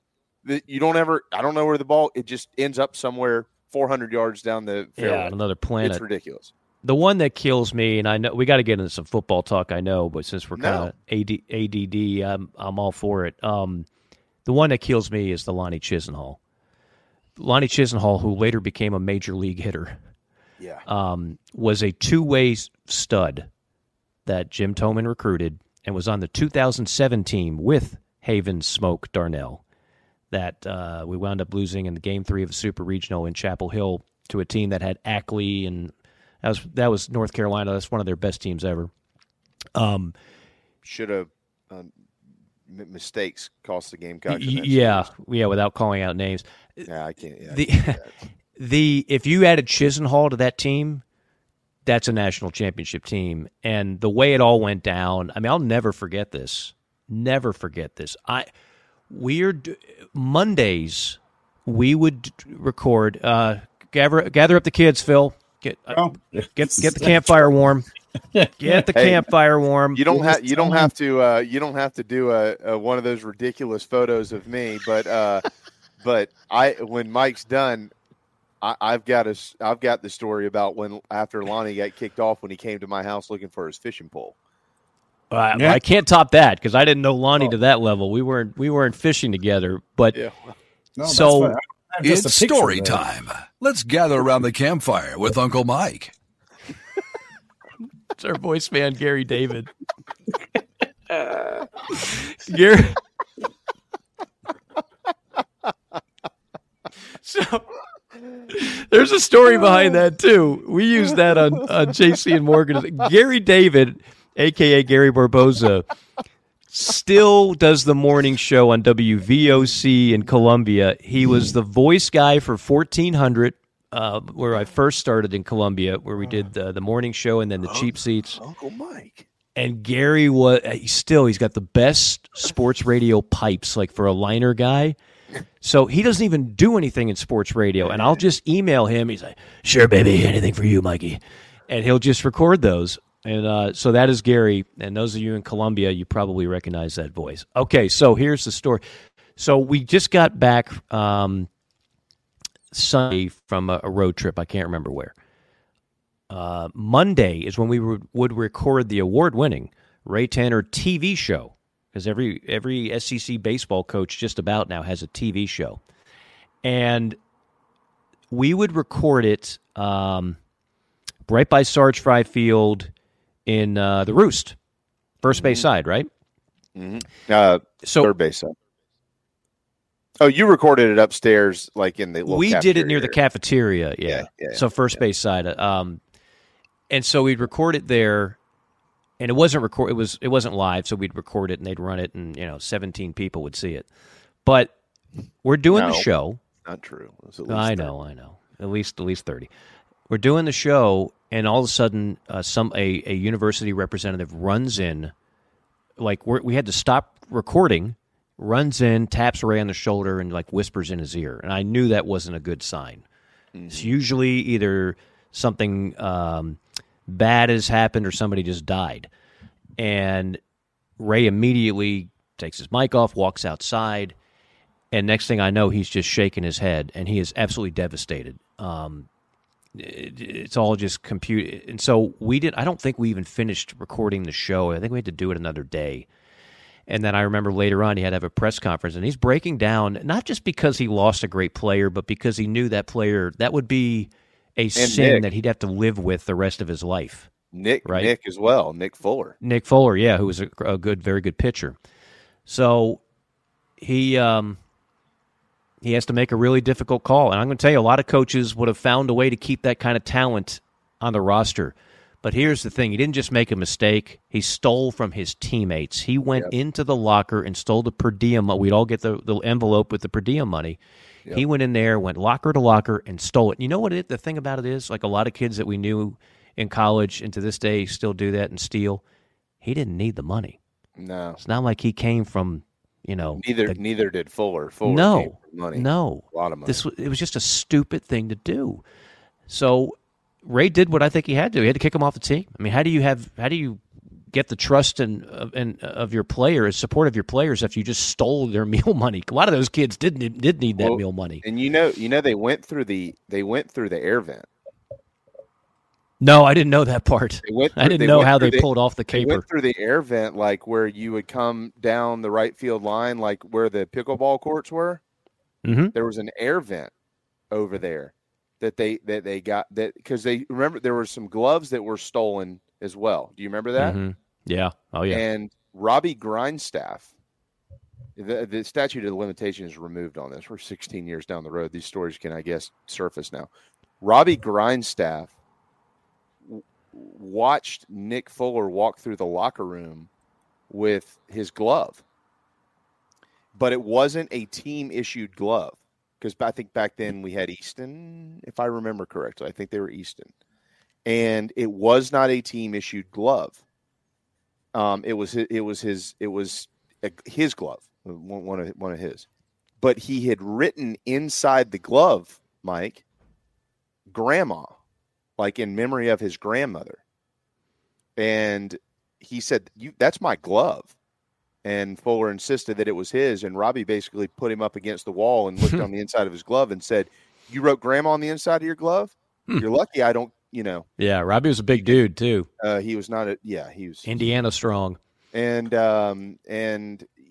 so that's when they started. That was kind of the lead of maybe this was an inside job.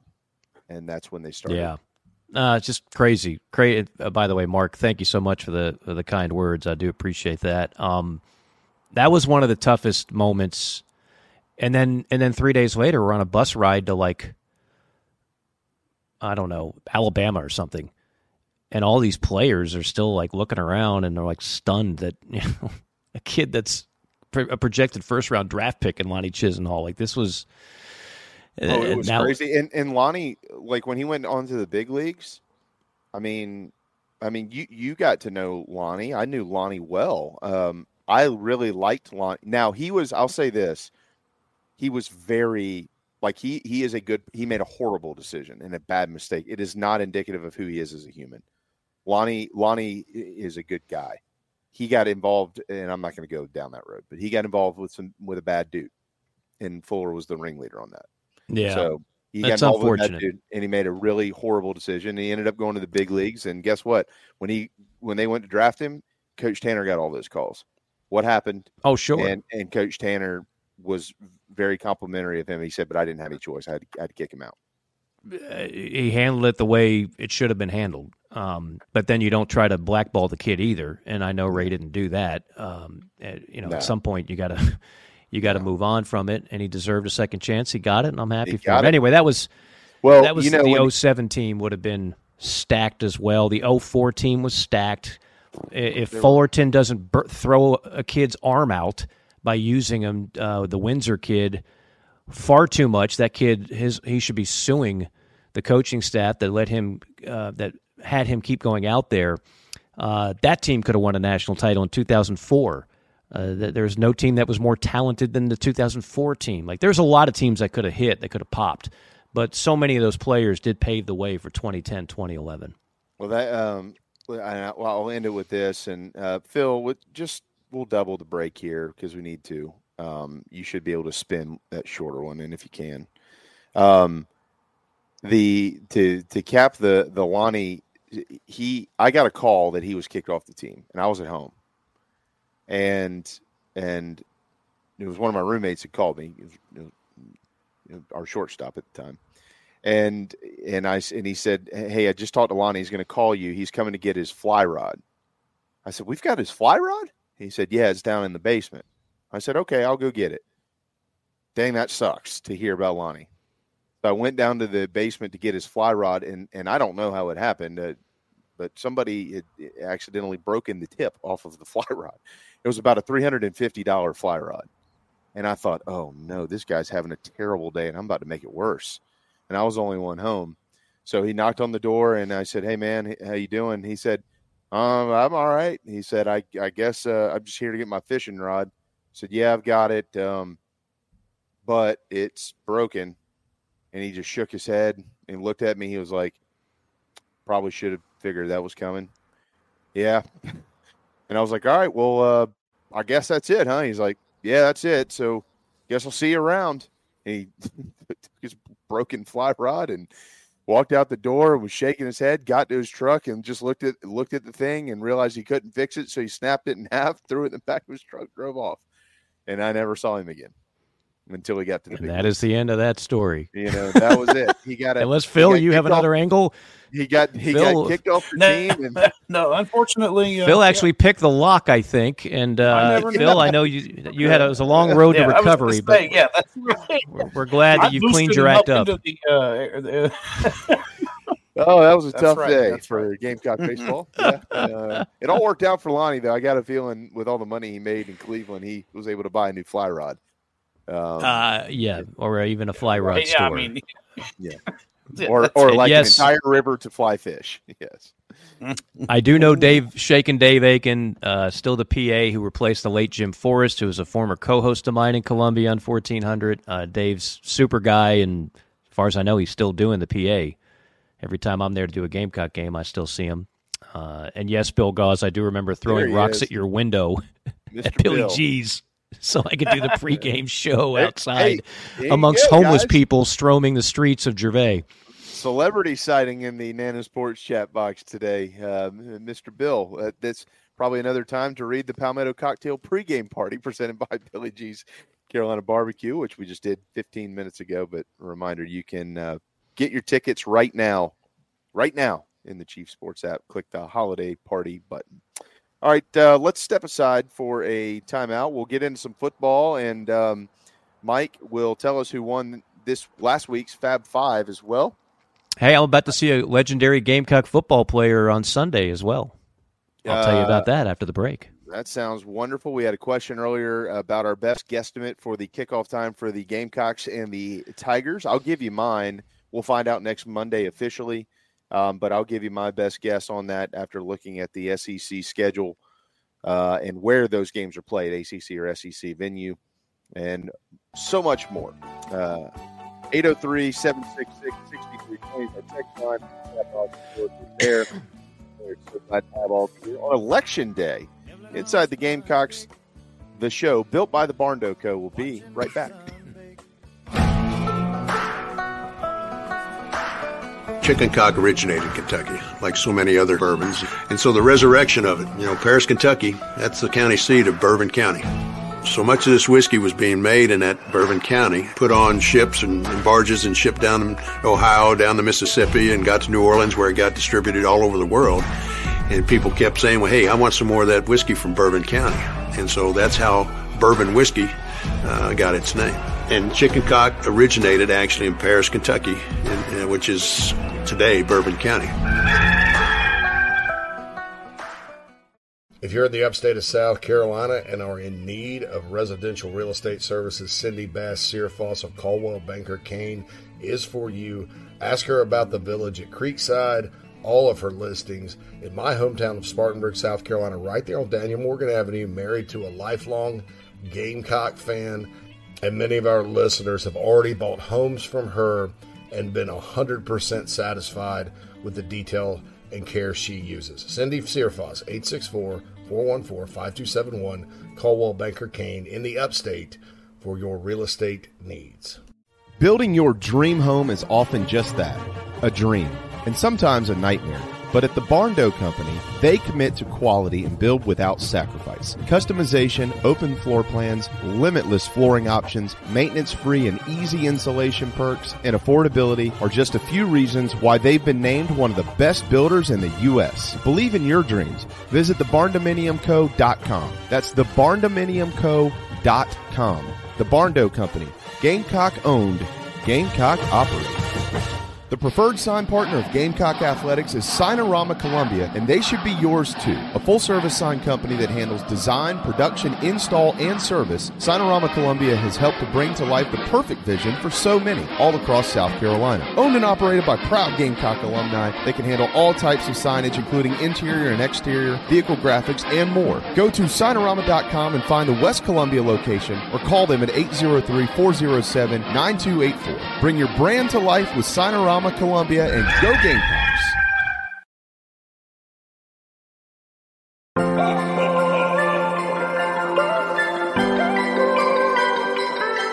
Hey, Gamecock fans, Mike Morgan here. During my time in Columbia, one of my favorite places to eat was Salsaritas. When I go back now for work or any other reason, it's still Salsaritas. Yeah, I'm like you. I love tacos. I love Tex-Mex. Where are you going to go to get them? Well, you've got two convenient Salsaritas locations, one in Lexington in the Target Center and one in West Columbia as well. Now, if you like tailgating, and who doesn't, whether it's for a football game or anything else, they've got the catering hotline. Get yourself some Fiesta packs to take tailgating. Get yourself the Three Amigos bundles for tailgating. They make catering easy with a fresh, hot setup. And again, you just call the phone number 803-543-6297 to set it up. You can also look them up online, or you can even download the app. Salsaritas is just a cut above the rest. That's why they're serving Williams-Brice Stadium and the South Stands, also serving in the Colonial Life Arena. Again, that catering hotline number, make it easy for you and the folks out there. You don't need to settle for sandwiches every time. 803-543-6297. 803-543-6297. Shop Charleston Fitness Equipment this holiday season. Major discounts on treadmills, rowers, ellipticos, and more. Proud partners of Carolina Rise, Inside the Gamecocks, and the Chiefs Sports Network. CharlestonFitnessEquipment.com, 843-388-0999. Charleston Fitness Equipment this holiday season.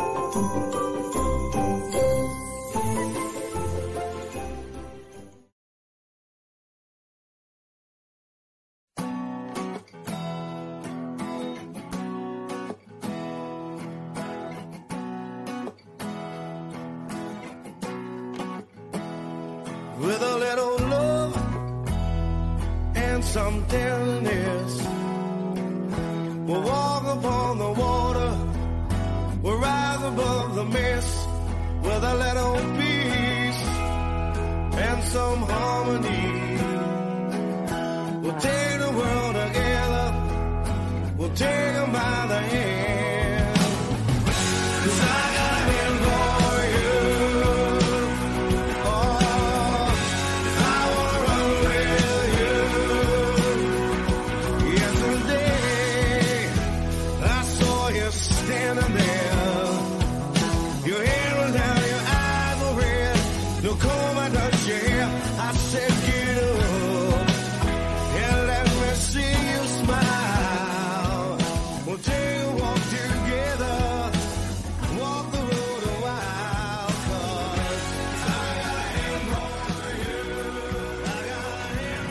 The Hootie Boys are back on tour. If you missed the announcement yesterday, Hootie and the Blowfish is touring 2024. They'll be at Colonial Life Arena 2 days before the kickoff of the 2024 football season, when the Gamecocks will host Old Dominion on Saturday, August the 31st, August 29th. Darius, Mark, Sony, Jim, and the guys will be there. You can get those tickets beginning Friday at 10 a.m. Free plug for, some of our big fans. Actually, I know Mark's a big fan. Mark's a great guy. And Darius is great, too. They're all fans.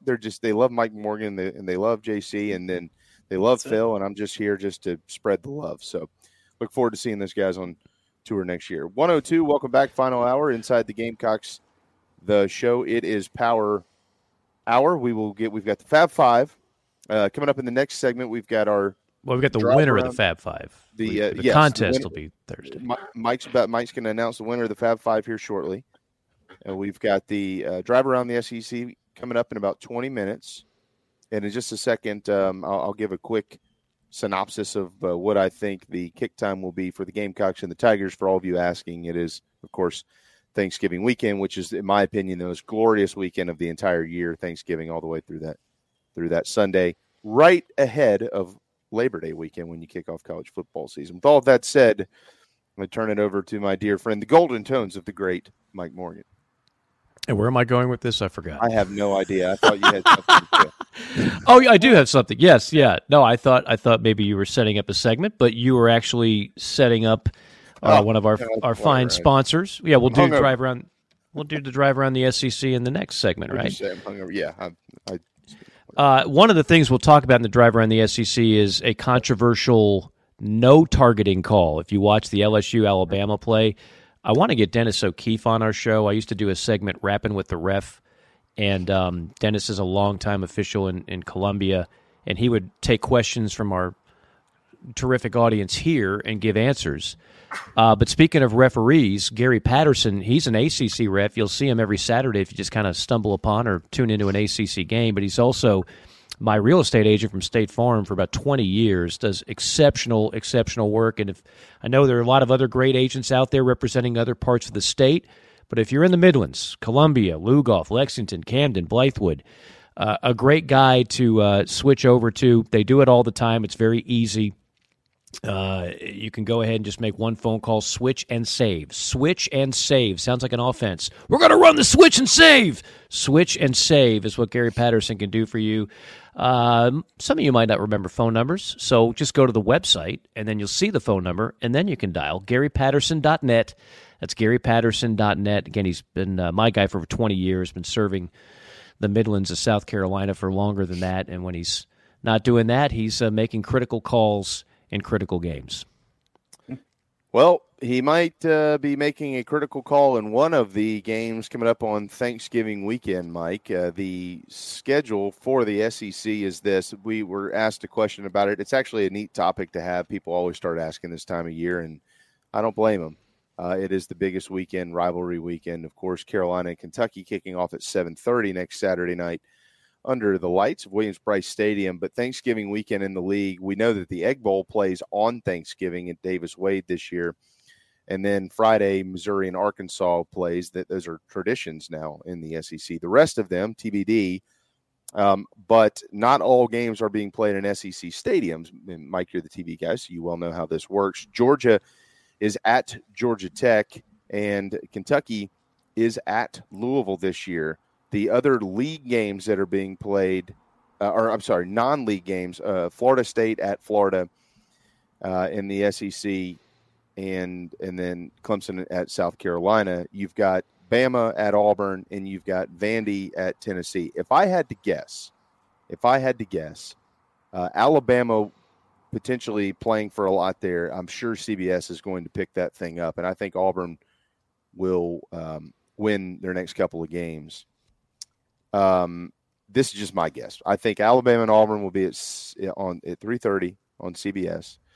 I think that A&M and LSU will draw a night kick, and I also think that Clemson and South Carolina will draw a night kick. I think Vanderbilt and Tennessee will kick early that day. What would those are the four that you've got to choose from there that the league has. Yeah, that's it. Those are the only four that you've got to choose from because the other two are in ACC ballparks. Mike, what do you think? You think I'm on it?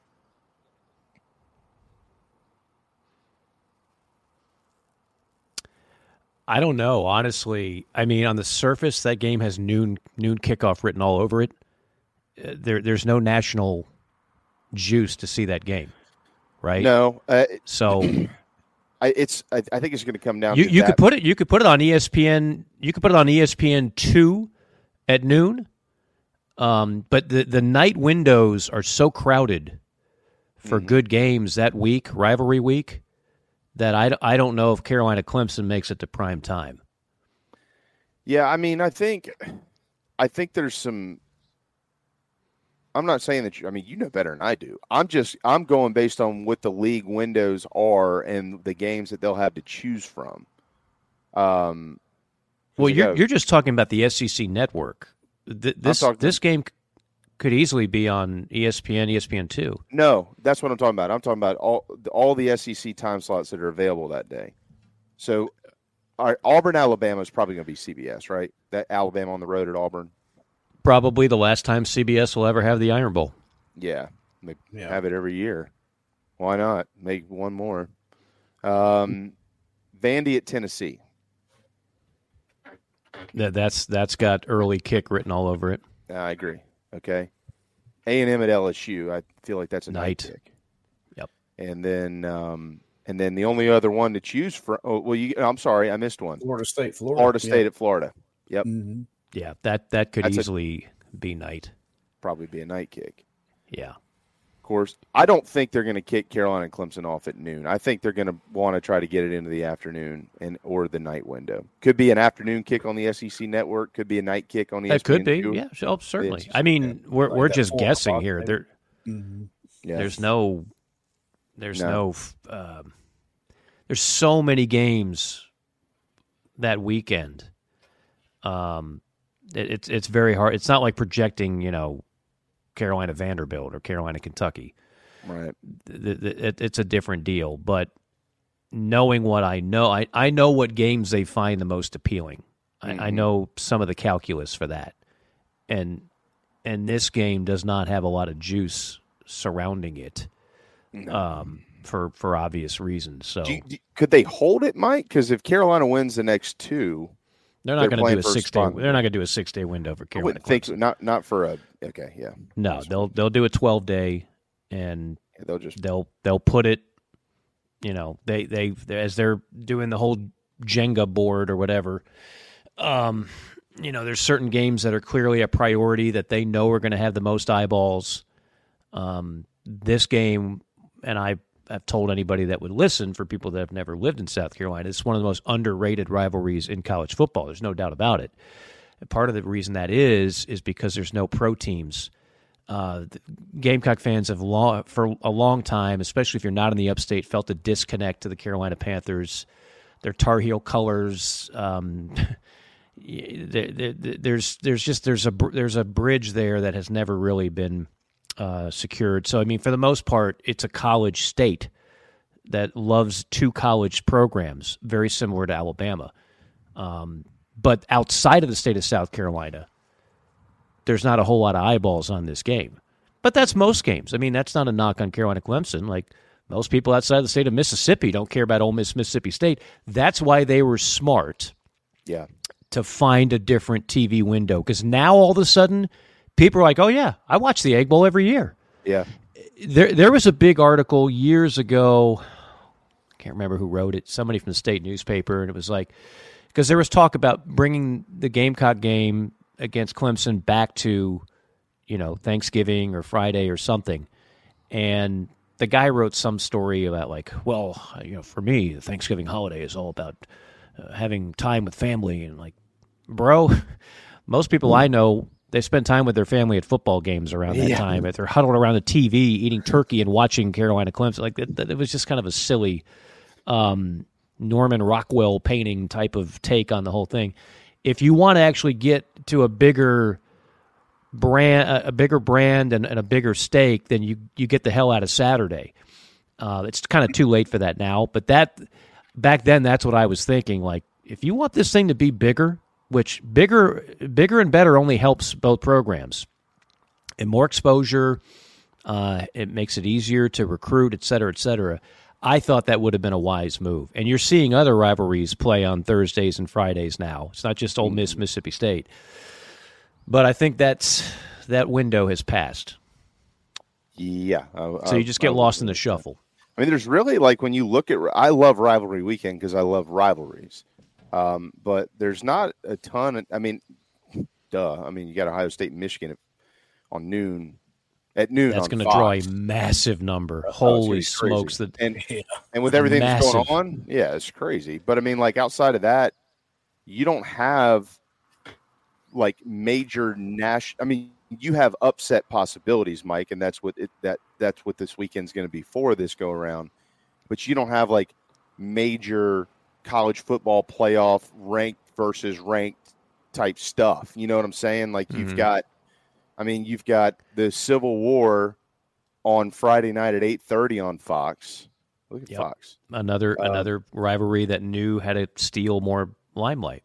Yeah, I mean, so you've got that, but then from there, I mean, you've got a bunch of games that could be interesting. Like, I don't think Georgia is going to stub their toe on the road at Georgia Tech, but this is how they're going to build a weekend. You've got number 2 on the road. You've got number 4 Florida State on the road. You've got number 8 Alabama on the road.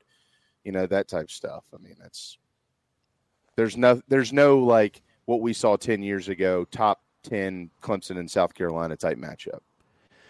Well, and really in the history of rivalry, that's happened very seldom. No, yeah, exactly. For the most part, when or like Clemson Florida State and Florida. That's a better example. Florida's not Florida this year. Florida and Florida State in the 90s. Yeah. Right. Florida State in the 90s, Florida State, Miami in the 90s was as good as it gets because they were routinely top 10 teams going up against each other with a lot on the line during that time. Now, Florida State, Miami played in the middle of the season. Florida State always plays at the end. Florida State hasn't had that kind of juice in a long time. And I'm going to tell you what, as the Chief Sports Network continues to expand, we'll talk about some other shows at some other time, but I was listening to one that may or may not be a part of that conglomerate growing leaves. I'm making Jamie nervous even saying this. Let's just say I'm listening to another show that was talking Florida football.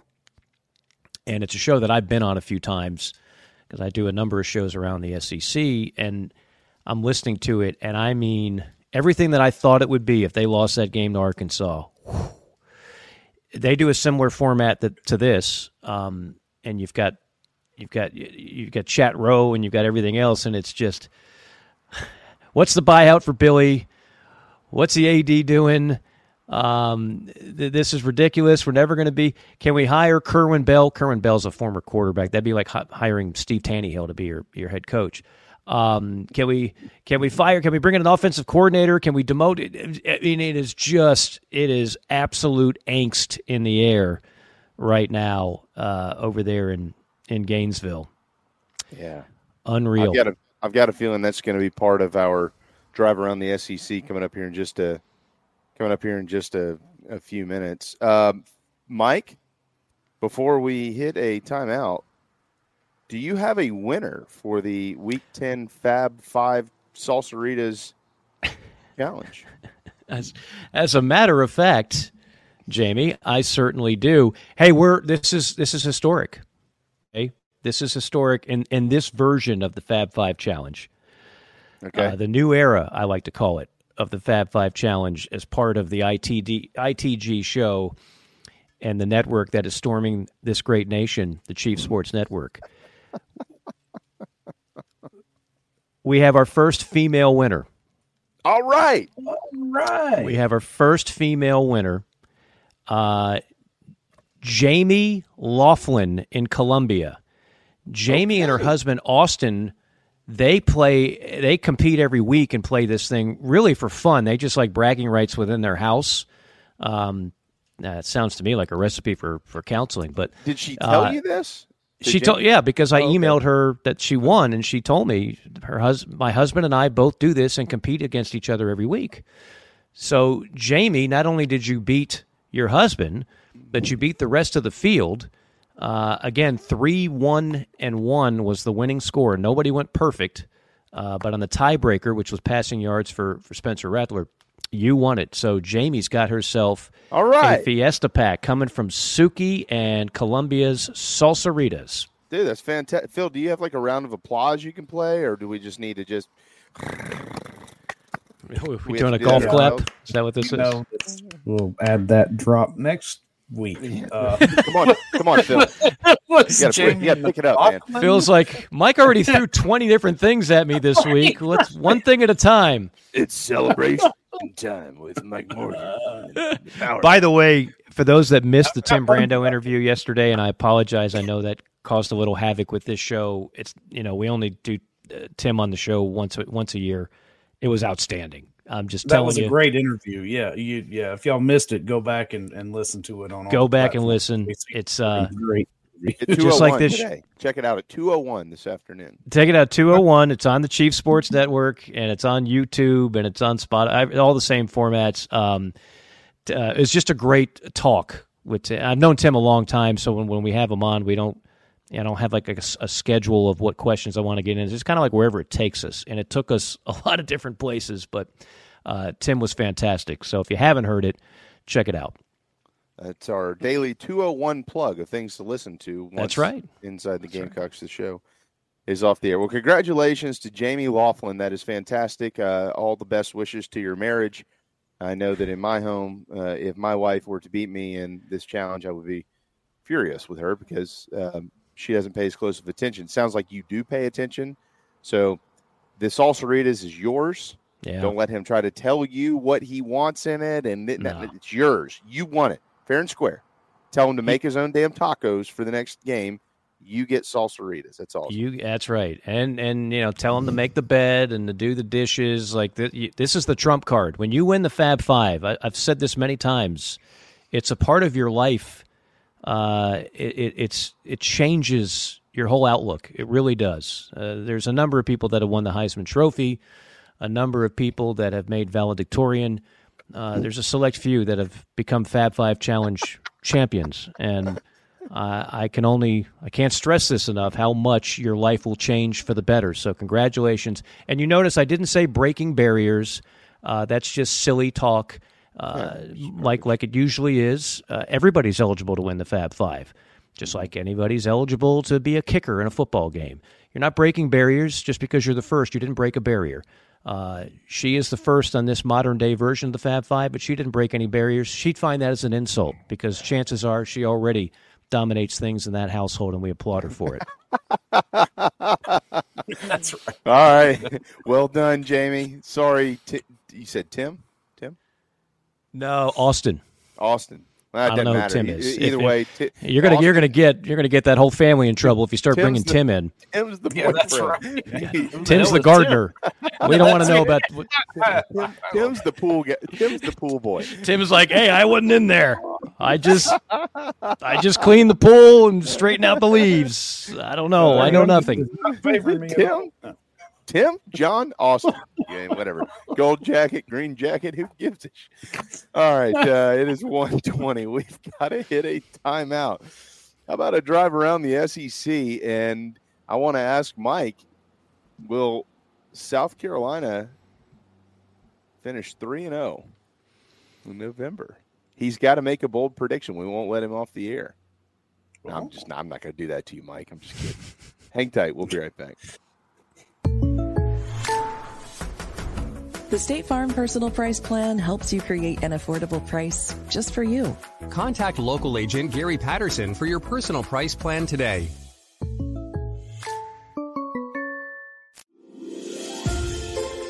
This holiday season, you can give a gift like never before. Hey guys, it's JB. Rescues in Resin produces custom designed wood and resin products. From tables to wall art, coasters to cutting boards, and pretty much anything you can dream. Proud Gamecocks and veteran-owned, Dustin and Tabitha are creating products that will blow your family and friends away when they take the wrapping paper off this Christmas. Check them out in the Chief Sports app now to get your custom order in before it's too late.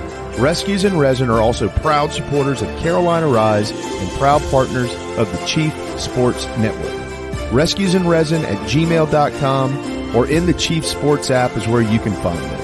Change your gift-giving game today by ordering a custom design through our friends Tabitha and Dustin and Rescues in Resin.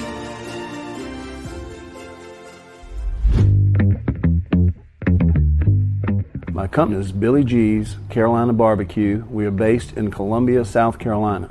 And we have 2 lines of sauces and a spice rub. I mean, when people try our product, they know it's a gourmet product, and it can go on any type of food.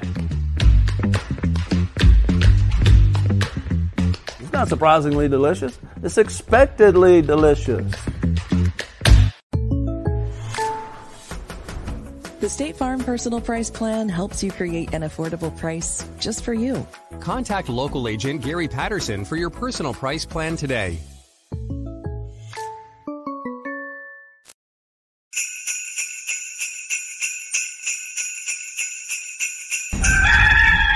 It's now time to take a drive around the SEC. Sponsored by Love Chevrolet. No hassles, no all-day runarounds, no ridiculous add-on stickers. At Love Chevy, buying a car is fun. South Carolina's #1 volume Chevy dealer. I-26 at Harbison and at lovechevy.com. Find new roads.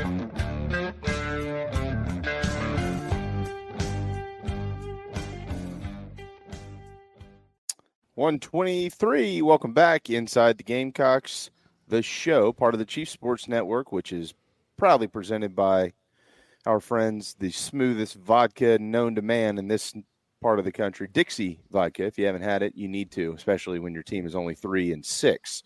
You can find it in the Chief Sports app. All of a sudden, you're Harry Doyle over there. Take Christ, over, I Monty. can't find it. Forget about it. Caught. By the way, this also Power Hour presented by the man there in the upper left-hand corner, the not-so-handsome Brian Spencer of Palmetto-Medicare.com, 803-960-9484. You know, he does participate in this every week, the Fab Five. And I was getting a little nervous because he had a pretty good week. And I didn't want to have to go on here and stroke his ego any more than it already is.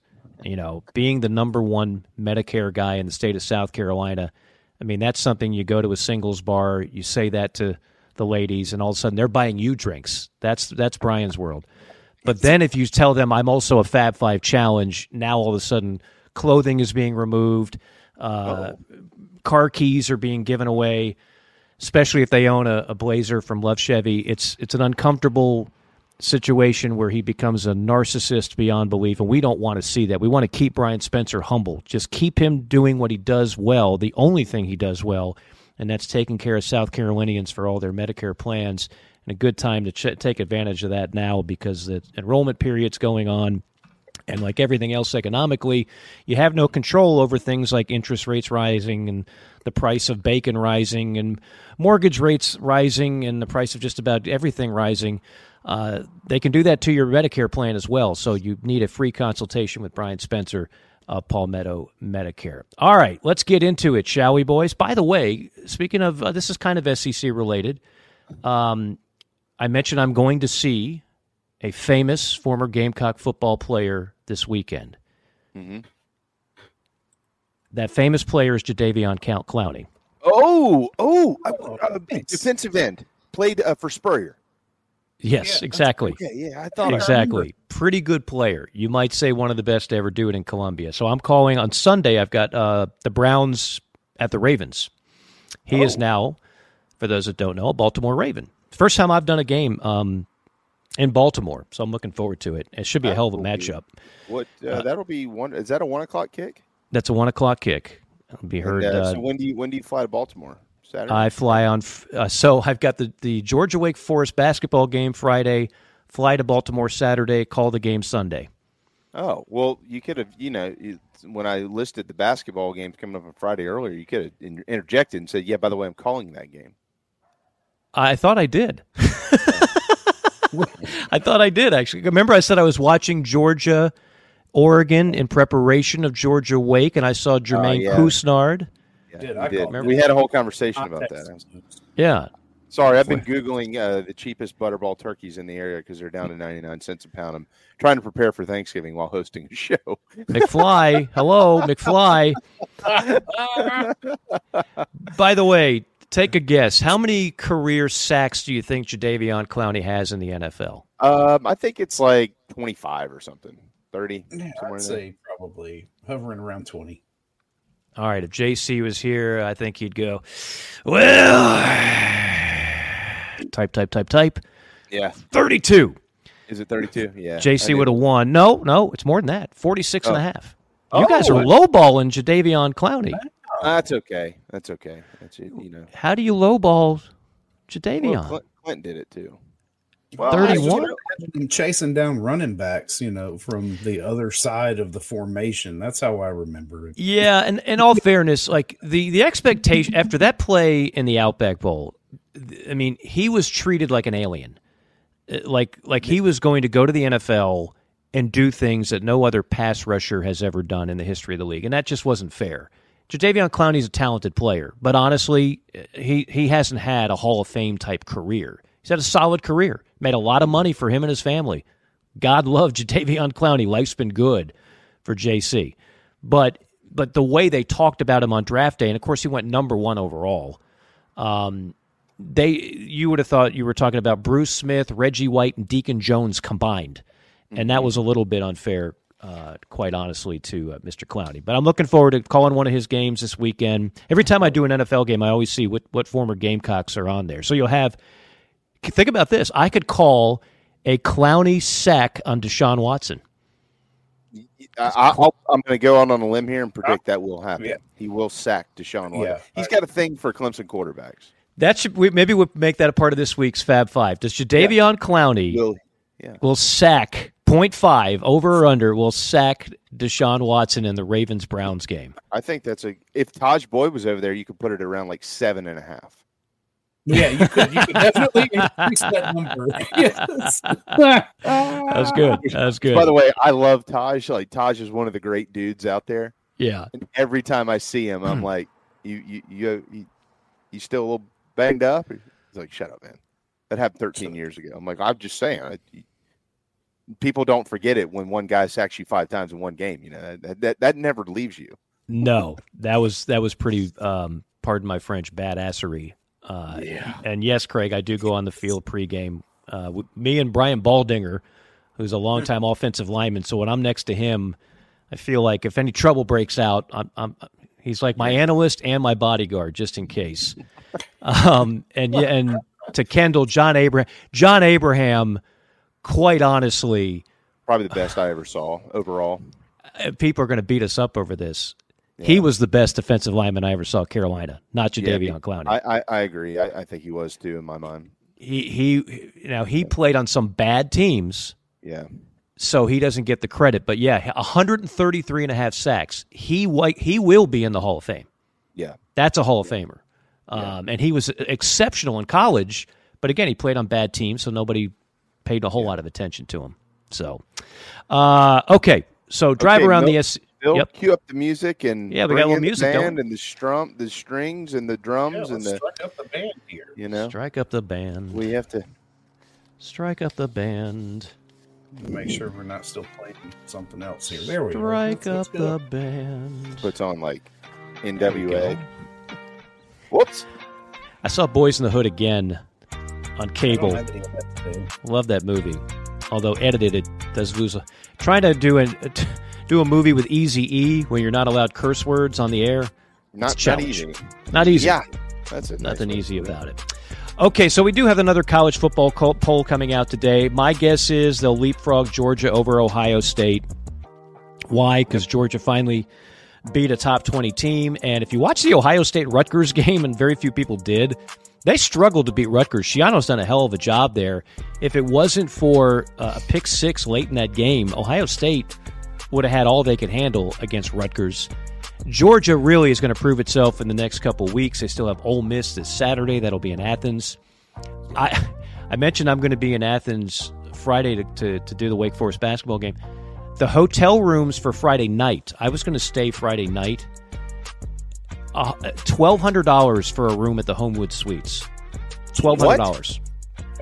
If you want to get a hotel room in Athens on Friday night, look it up. Go to hotels.com, go to whatever. $1,200. Wow. That's not price gouging. No, of course not. Supply and demand, I guess. Anyway, Georgia will likely be number one. If you look at the latest AP poll, it's the same old, same old. Georgia's number one. They've been number one now for an SEC record 20 consecutive weeks in the AP poll. Speaking of SEC records, Georgia has now won 26 consecutive games. Here's where they stand all time on the SEC hit list on that. They're tied with Tennessee, the 1937-39 Volunteer squad led by Robert Neyland. That streak snapped when they lost to the Trojans of Southern Cal 14-0 in the Rose Bowl. Saban had 26 in a row with Bama in 2015-2016. You guys remember who they lost to snap that streak? 2016? Yes. This is not that hard. You know this. I think. No, I don't. Come on now. It's the reason why this guy has the job at Auburn. Oh, Hugh Freeze. Hugh Freeze beat him back-to-back years. That's what I was about to say. I was about to say Ole Miss, and then I was like, right. wait a second. Yeah, beat him back-to-back years. And that's why Hugh Freeze has gotten a chance at redemption, and he's at Auburn now. The all-time streaks belong to Alabama, 28. They did it in 91-93.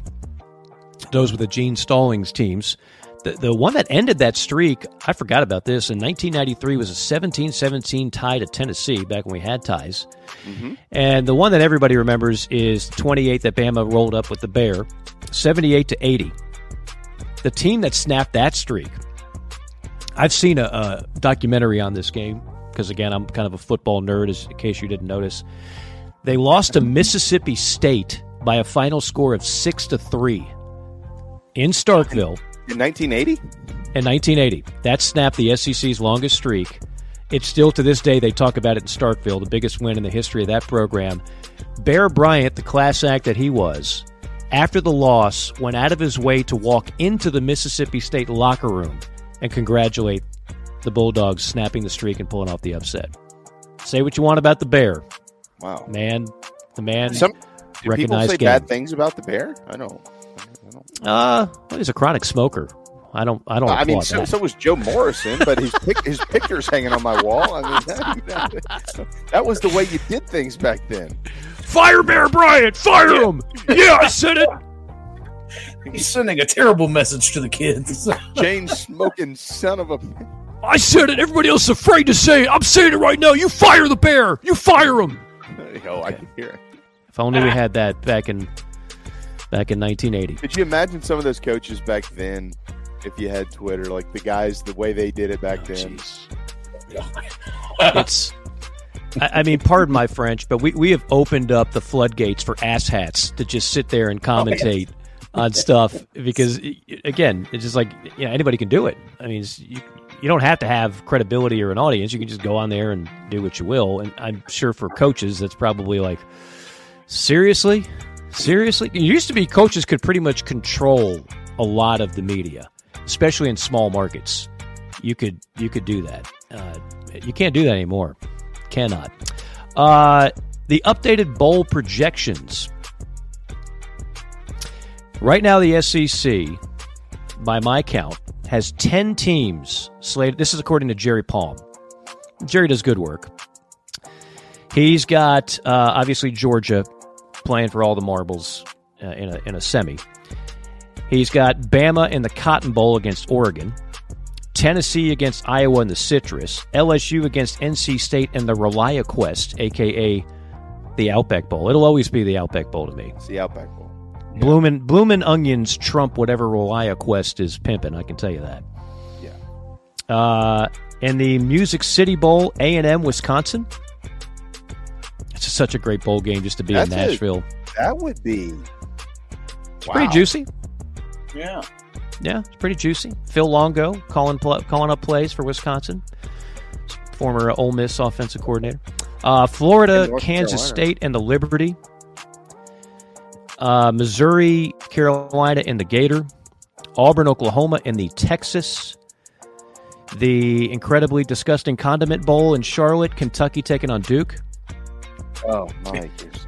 Mississippi State battling Iowa State in the Independence. And on December 23rd, mark your calendars, in the city that never sleeps of Birmingham, Alabama, the Gamecocks taking on UCF, the Birmingham Bowl. Who's with me? Oh God. Who's so with me? Gus Malzahn versus Shane Beamer. Yeah. In Birmingham. But the good news is, if that's Jerry Palm, right? Yes. Okay. So does people remember this? Remember this. You don't have to win 6. Well, that's what I've heard this a million times. Is this okay?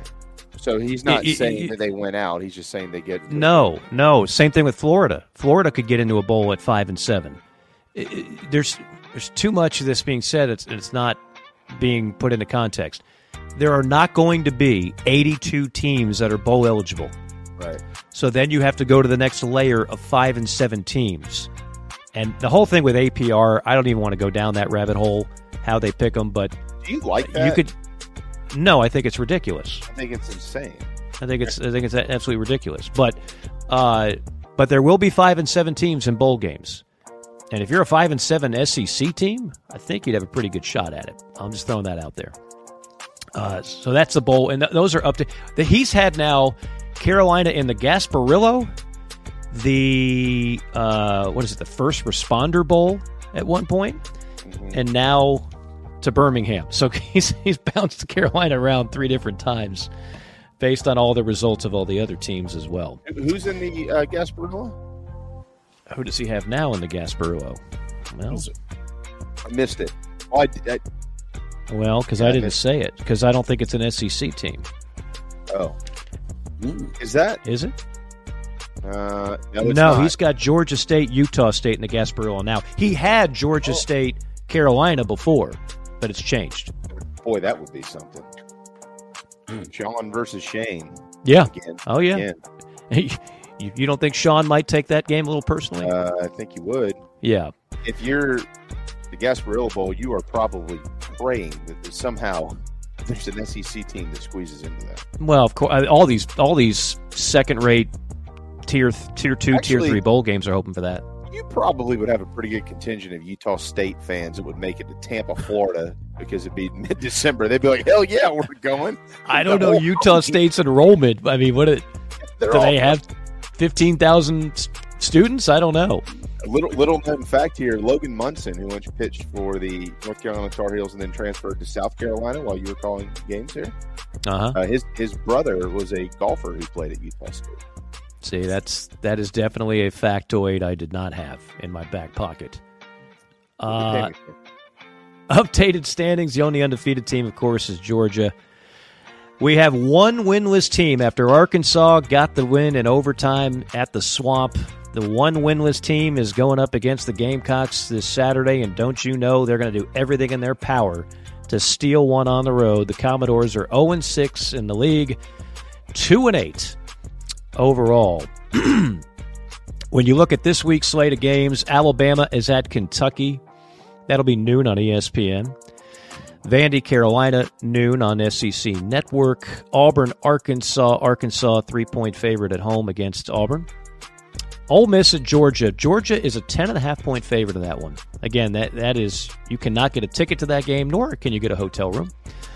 Florida at LSU, and of course, Jaden Daniels. The question is, will he be eligible? Now, let me ask you guys something. Did you see the hit on Jaden in the Alabama game? Yeah. Yep. What do you think? Do I think... Talking about the hit by Dallas Turner. Do I think that it was targeting? Well, yeah. I mean, fans right now, and obviously a lot of these are LSU fans.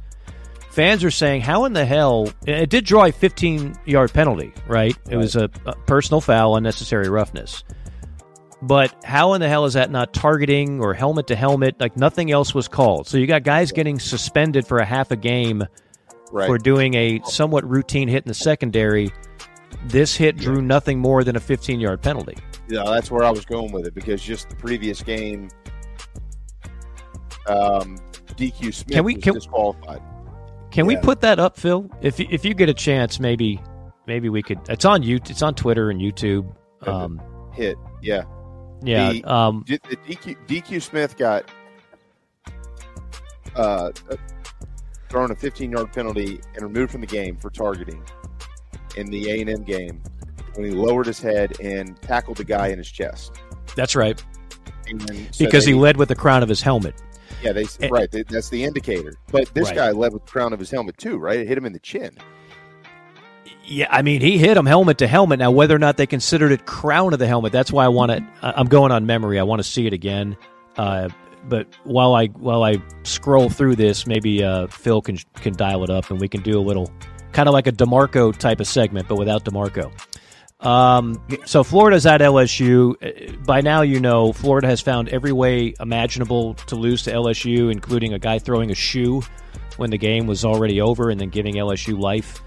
LSU has owned the Gators here of late. If Billy Napier loses this one and Florida State, Mississippi State's at Texas A&M. That'll be on ESPN2 at 7:30. Aggies are a 19-point favorite. Mississippi State right now they could use a hug.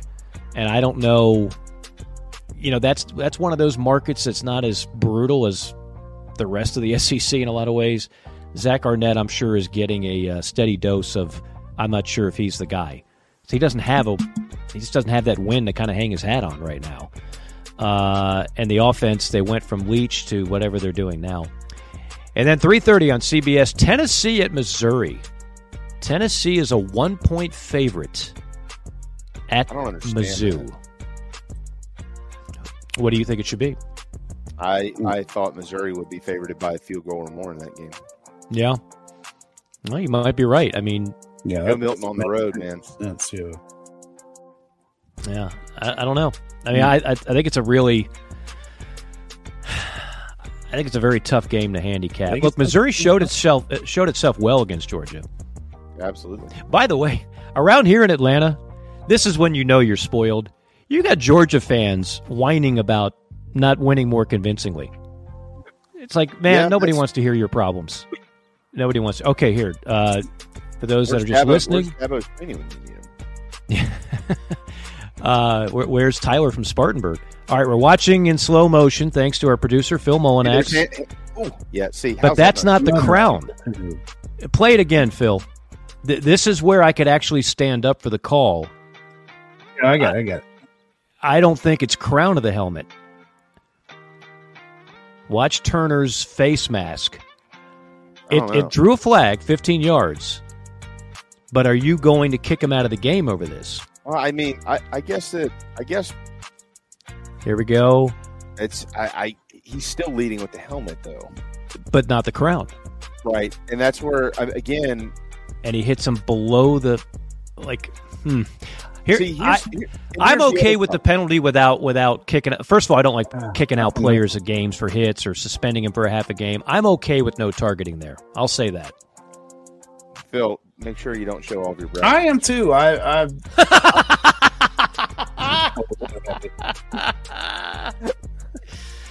don't write the history button. Yeah.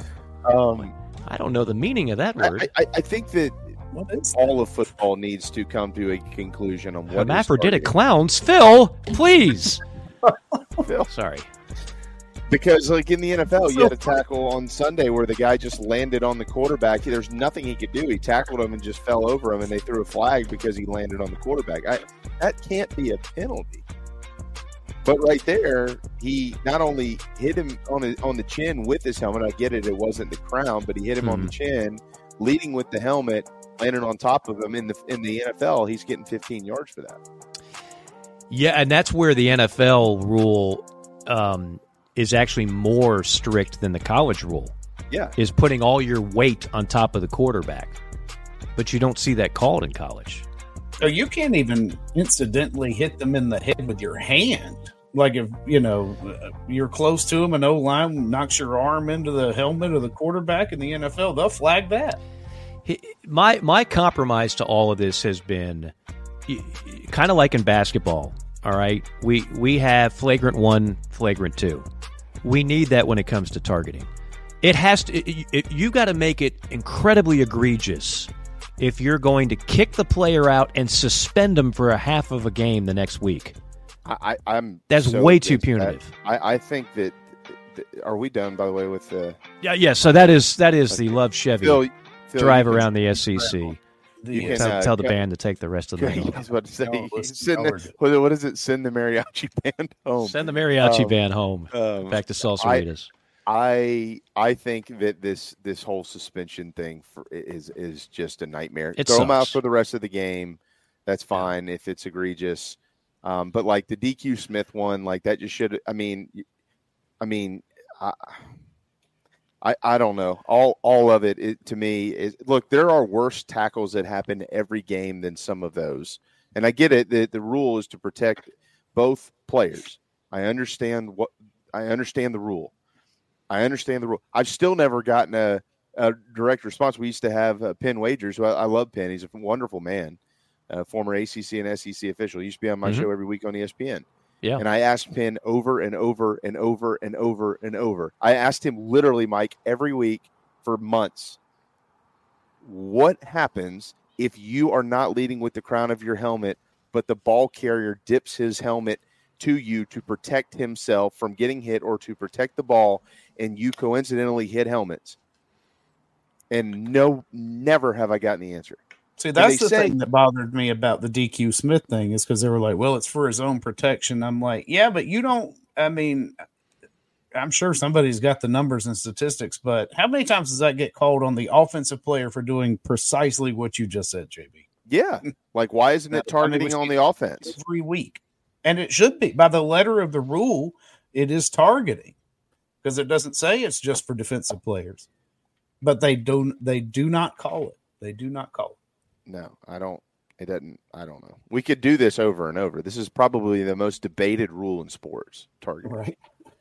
If you want, we can have a little rapping with the ref on this show. I'll leave it up to you guys. Yeah, we need to do that. Yeah. I can get Dennis on. You name the. You want to do it Thursday? We can have him on Thursday. It's up to you guys. Thursday, yeah. Let's I know you got other guests coming on, or we can do it next Tuesday. No, we don't. We have Perry. Oh, we have Park Avenue. We have Perry and Park Avenue. Yeah, Perry. No, we don't have any guests while you're on.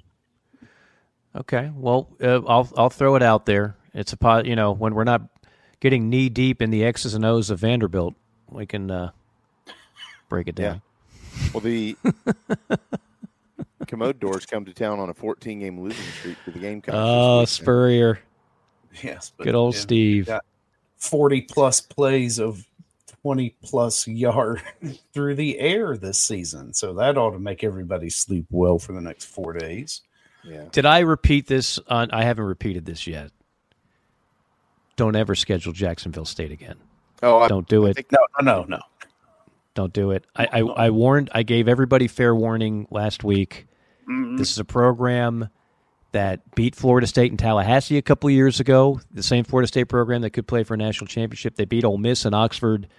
They're a 1AA power that's now Division I. They've got a head coach in Rich Rodriguez who been there, done that. You have nothing to gain and a whole lot to lose when you play a team like that. I am not surprised that game caused anxiety and a lot of tight orifices on the body. No, yeah, do what Nick Saban does. Yeah, schedule Western Carolina. Schedule UT Martin. Don't schedule. That's right. Don't do that. Yeah, that's all. I've never felt the stadium that anxious in person. It was palpable. I have. Yeah. Well, yeah, you've been there for some of the bad ones. Yeah. I'm Are you kidding me? Right up there close to it, JB. I was right at home. I was sitting here like, every year. There's always one. You know? Are you were there, right? Jamie, you were at the game. I'm one of the only idiots that goes to every one of these things. Mike, I mean, I'm always there. Yeah. I mean, I've sat through all of them. I sat through a damn hurricane in Raleigh, North Carolina in 1999. We had 71 yards of offense that night in Lou Holtz's first game. What a miserable but memorable experience that was. Well, yeah. Walked through a cow pasture to get back to the car after. Yeah. That was nice. We don't need any more breaks, do we, Phil? Well, technically, yeah, we are owed one. We do. We do need one more. Let's hit one quick final timeout when we return. Mike hit on something I was planning to hit on with him today. Florida and LSU. The Gators did beat the Gamecocks, but what if they had not beaten the Gamecocks? We'll dabble in that quickly when we get back. The preferred sign partner of Gamecock Athletics is Signorama Columbia, and they should be yours too. A full-service sign company that handles design, production, install, and service, Signorama Columbia has helped to bring to life the perfect vision for so many all across South Carolina. Owned and operated by proud Gamecock alumni, they can handle all types of signage, including interior and exterior, vehicle graphics, and more. Go to Signorama.com and find the West Columbia location, or call them at 803-407-9284. Bring your brand to life with Signorama Columbia, and go Gamecocks.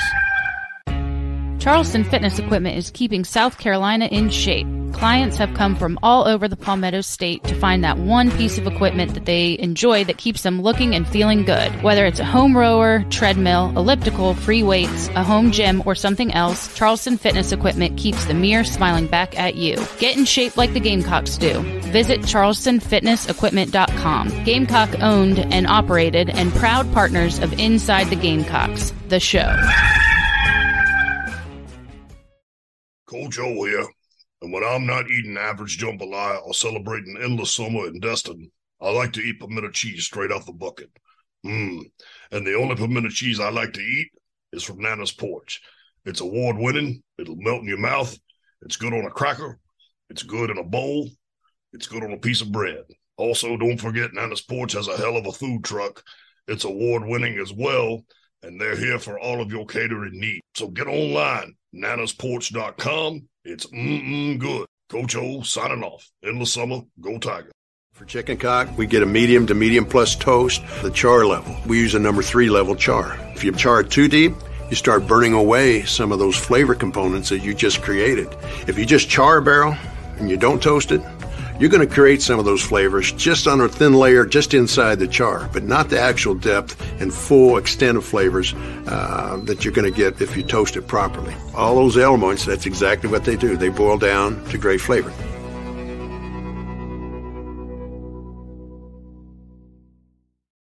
If you're in the real estate market in the Lowcountry or even in the Midlands, please contact me, JB, with Coast to Coast Realty SC. Go Gamecocks. This break is presented by Billy G's Carolina Barbecue, the state newspaper's 2023 winner for Best Catering, Best Barbecue, and Best Food Truck. Visit BillyG'sCarolinaBarbecue.com for all of your catering needs. Ladies and gentlemen, here it is.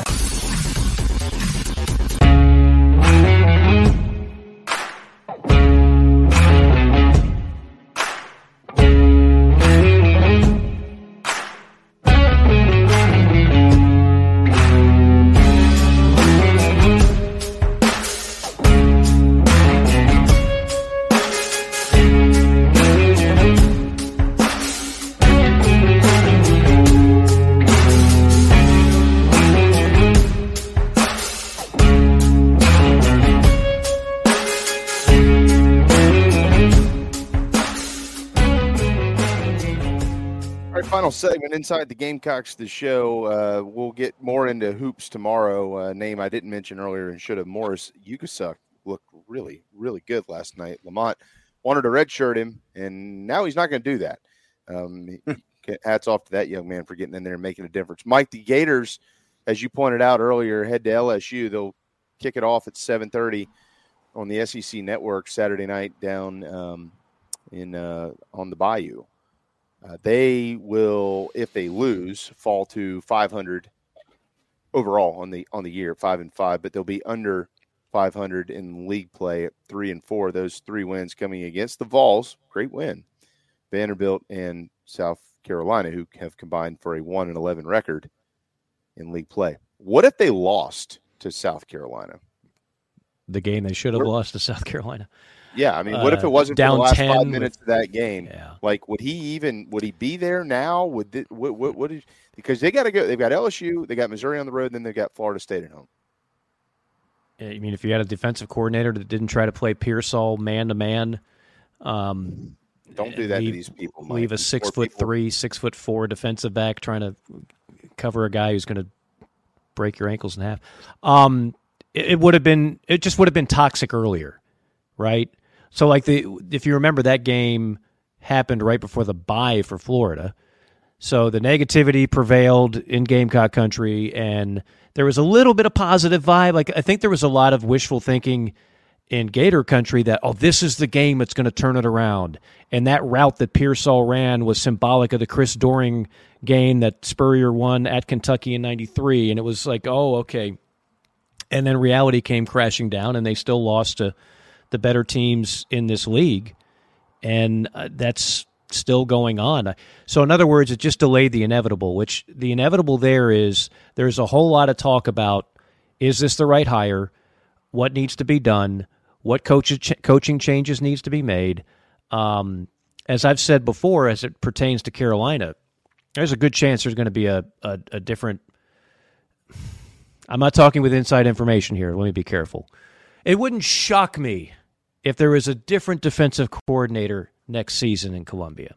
Okay? I don't have inside information. Nobody told me this. I'm just saying, based on the results, when I look at the rankings and I see a Carolina defense that's last in almost every meaningful category, if that happens, guess what? You're nothing special. You're like every other SEC coach that's fired coordinators, every one of them, from Nick Saban to Kirby Smart to all 14 schools. So this is not a problem that's just reserved for Gamecock football. You hire coordinators, you hope they work out, and when they don't, you fire them. And they don't have $30 million buyouts like head coaches. You fire a coordinator, here's your moving expenses, here's a little something for you and the missus, and here's a gift card to Chili's. So long. And then you bring in a new one. It's done everywhere. It's done everywhere. So this whole thing, Shane can't hire. Every coach does this. They try coordinators. Sometimes they work, sometimes they don't. Clearly, defensively, not much is working for Carolina this year. So to circle back to your original question, all that's on the table right now at Florida.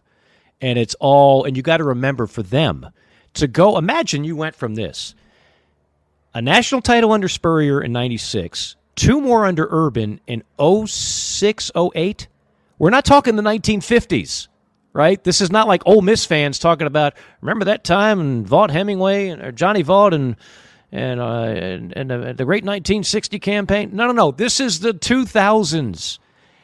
They went from winning 3 national titles and multiple SEC championships to now they are in the bottom third in the league. And the fans there just cannot compute it. And you go through, Jeremy Foley was considered one of the best ADs in the country. He hired Ron Zook, failure. McElwain, failure. Muschamp, failure. You could bring in a new AD. He hires Dan Mullen, failure. And now a lot of people in Gainesville are saying, Billy Napier, I don't know, man. I just don't know. So it would have been bad, Jamie, but it's just as bad now, honestly. And if they lose again to LSU, it's just going to be more of the same. We're out of time. I'll ask this question. I'll write it down, and I'll make sure we come back and expand on the answer on Thursday. That's the ultimate cliffhanger. Over under SEC coaches fired at the end of the year, 2.5. This year? Oh. I know where I'm going with that. You want me to save that? If you, the names, the coaches that I would think would be in that pool are named Sam Pittman, Jimbo Fisher, Billy Napier. Might be. They're not firing Billy. It's over a $30 million buyout. It's year 2. That would be the third coach that AD has hired in like 4 or 5 years. I don't think so. I guess what I'm just for the conversation. Yeah. The names that could be brought into it, probably Arnett. I hate to say that. I don't think they should, but it would be in the conversation, as you pointed out a little while ago. Yeah, no, I mean, I think your number is spot on. I think 2.5 would be. That's a very juicy number. And I got one. I don't think this will happen to him, but had Kentucky lost to Mississippi State this last weekend, you can bet that they'd be howling in Lexington. Well, if they do, then that's stupid. No, I agree. Because I'm just saying. You can go back to Joker Phillips, Kentucky, where you couldn't win a game, or you could stick with the guy that's done miraculous things in Lexington. Yeah, if they would have lost to Mississippi State, the likelihood of beating Bama at South Carolina at Louisville would look just daunting. I don't care if they lose out. Yeah, you cannot fire Mark Stoops with what he has done at Kentucky. That would be so naive and not knowing who you are. But all you have to do is look at the history of Kentucky football before Mark got there, and you wouldn't think twice about it. I'm not saying you're wrong. There are fans. We know this. No, There's the fringe everywhere. To me. Yeah, but that's where we are in college football. Well, yeah, and again, when I'm in Lexington, like I said, you're not wrong. There are fans that are uber critical, and they're tired of the boring offense, and they've had to fire coordinators. But no, Mark Stoops gets a pass. He's got enough equity. You can't possibly even think about firing him right now. I think he should be one of the safest coaches in this league, in a league where every coach is hired to be fired. That's not named Nick Saban or Kirby Smart. He's one of the safest guys out there. Should be. Thank God for Akron, Ball State, and Eastern Kentucky. Well, now, yeah, that's not. Remember, he's beaten Florida how many times? I know. He's beaten Tennessee. He's put together double-digit win seasons at Kentucky football. In this day and age, not the down SEC, this day and age. Right. With guys at quarterback that most people couldn't even remember their names. Will Levis. Well, he didn't have. He had one good year. By the way, Will's playing pretty damn well with the Titans. There's a reason people wanted him. Yeah, not his fault. Nobody blocked. Will Levis had Spencer Rattler's offensive line last year. Right. And everybody said, "Oh God, Will Levis can't play anymore." That's a great point. You got to have a line. You got to be able to block for these dudes. Both are athletic quarterbacks. Will can run. That shows you. Spencer Rattler, second rounder.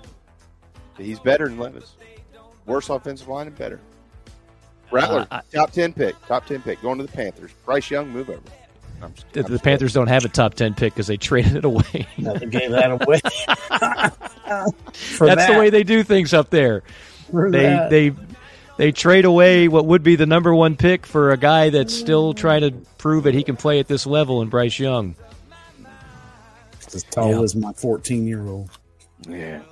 Thanks to Hale McGranahan, and always thanks to Mike Morgan. Built by the Barn Dough Co., served by Chicken Cock Whiskey, and live from the Sinorama Studios. We're back tomorrow at 11. Inside the game. Had a blast, guys. Thank you. Phil, well done. See you tomorrow.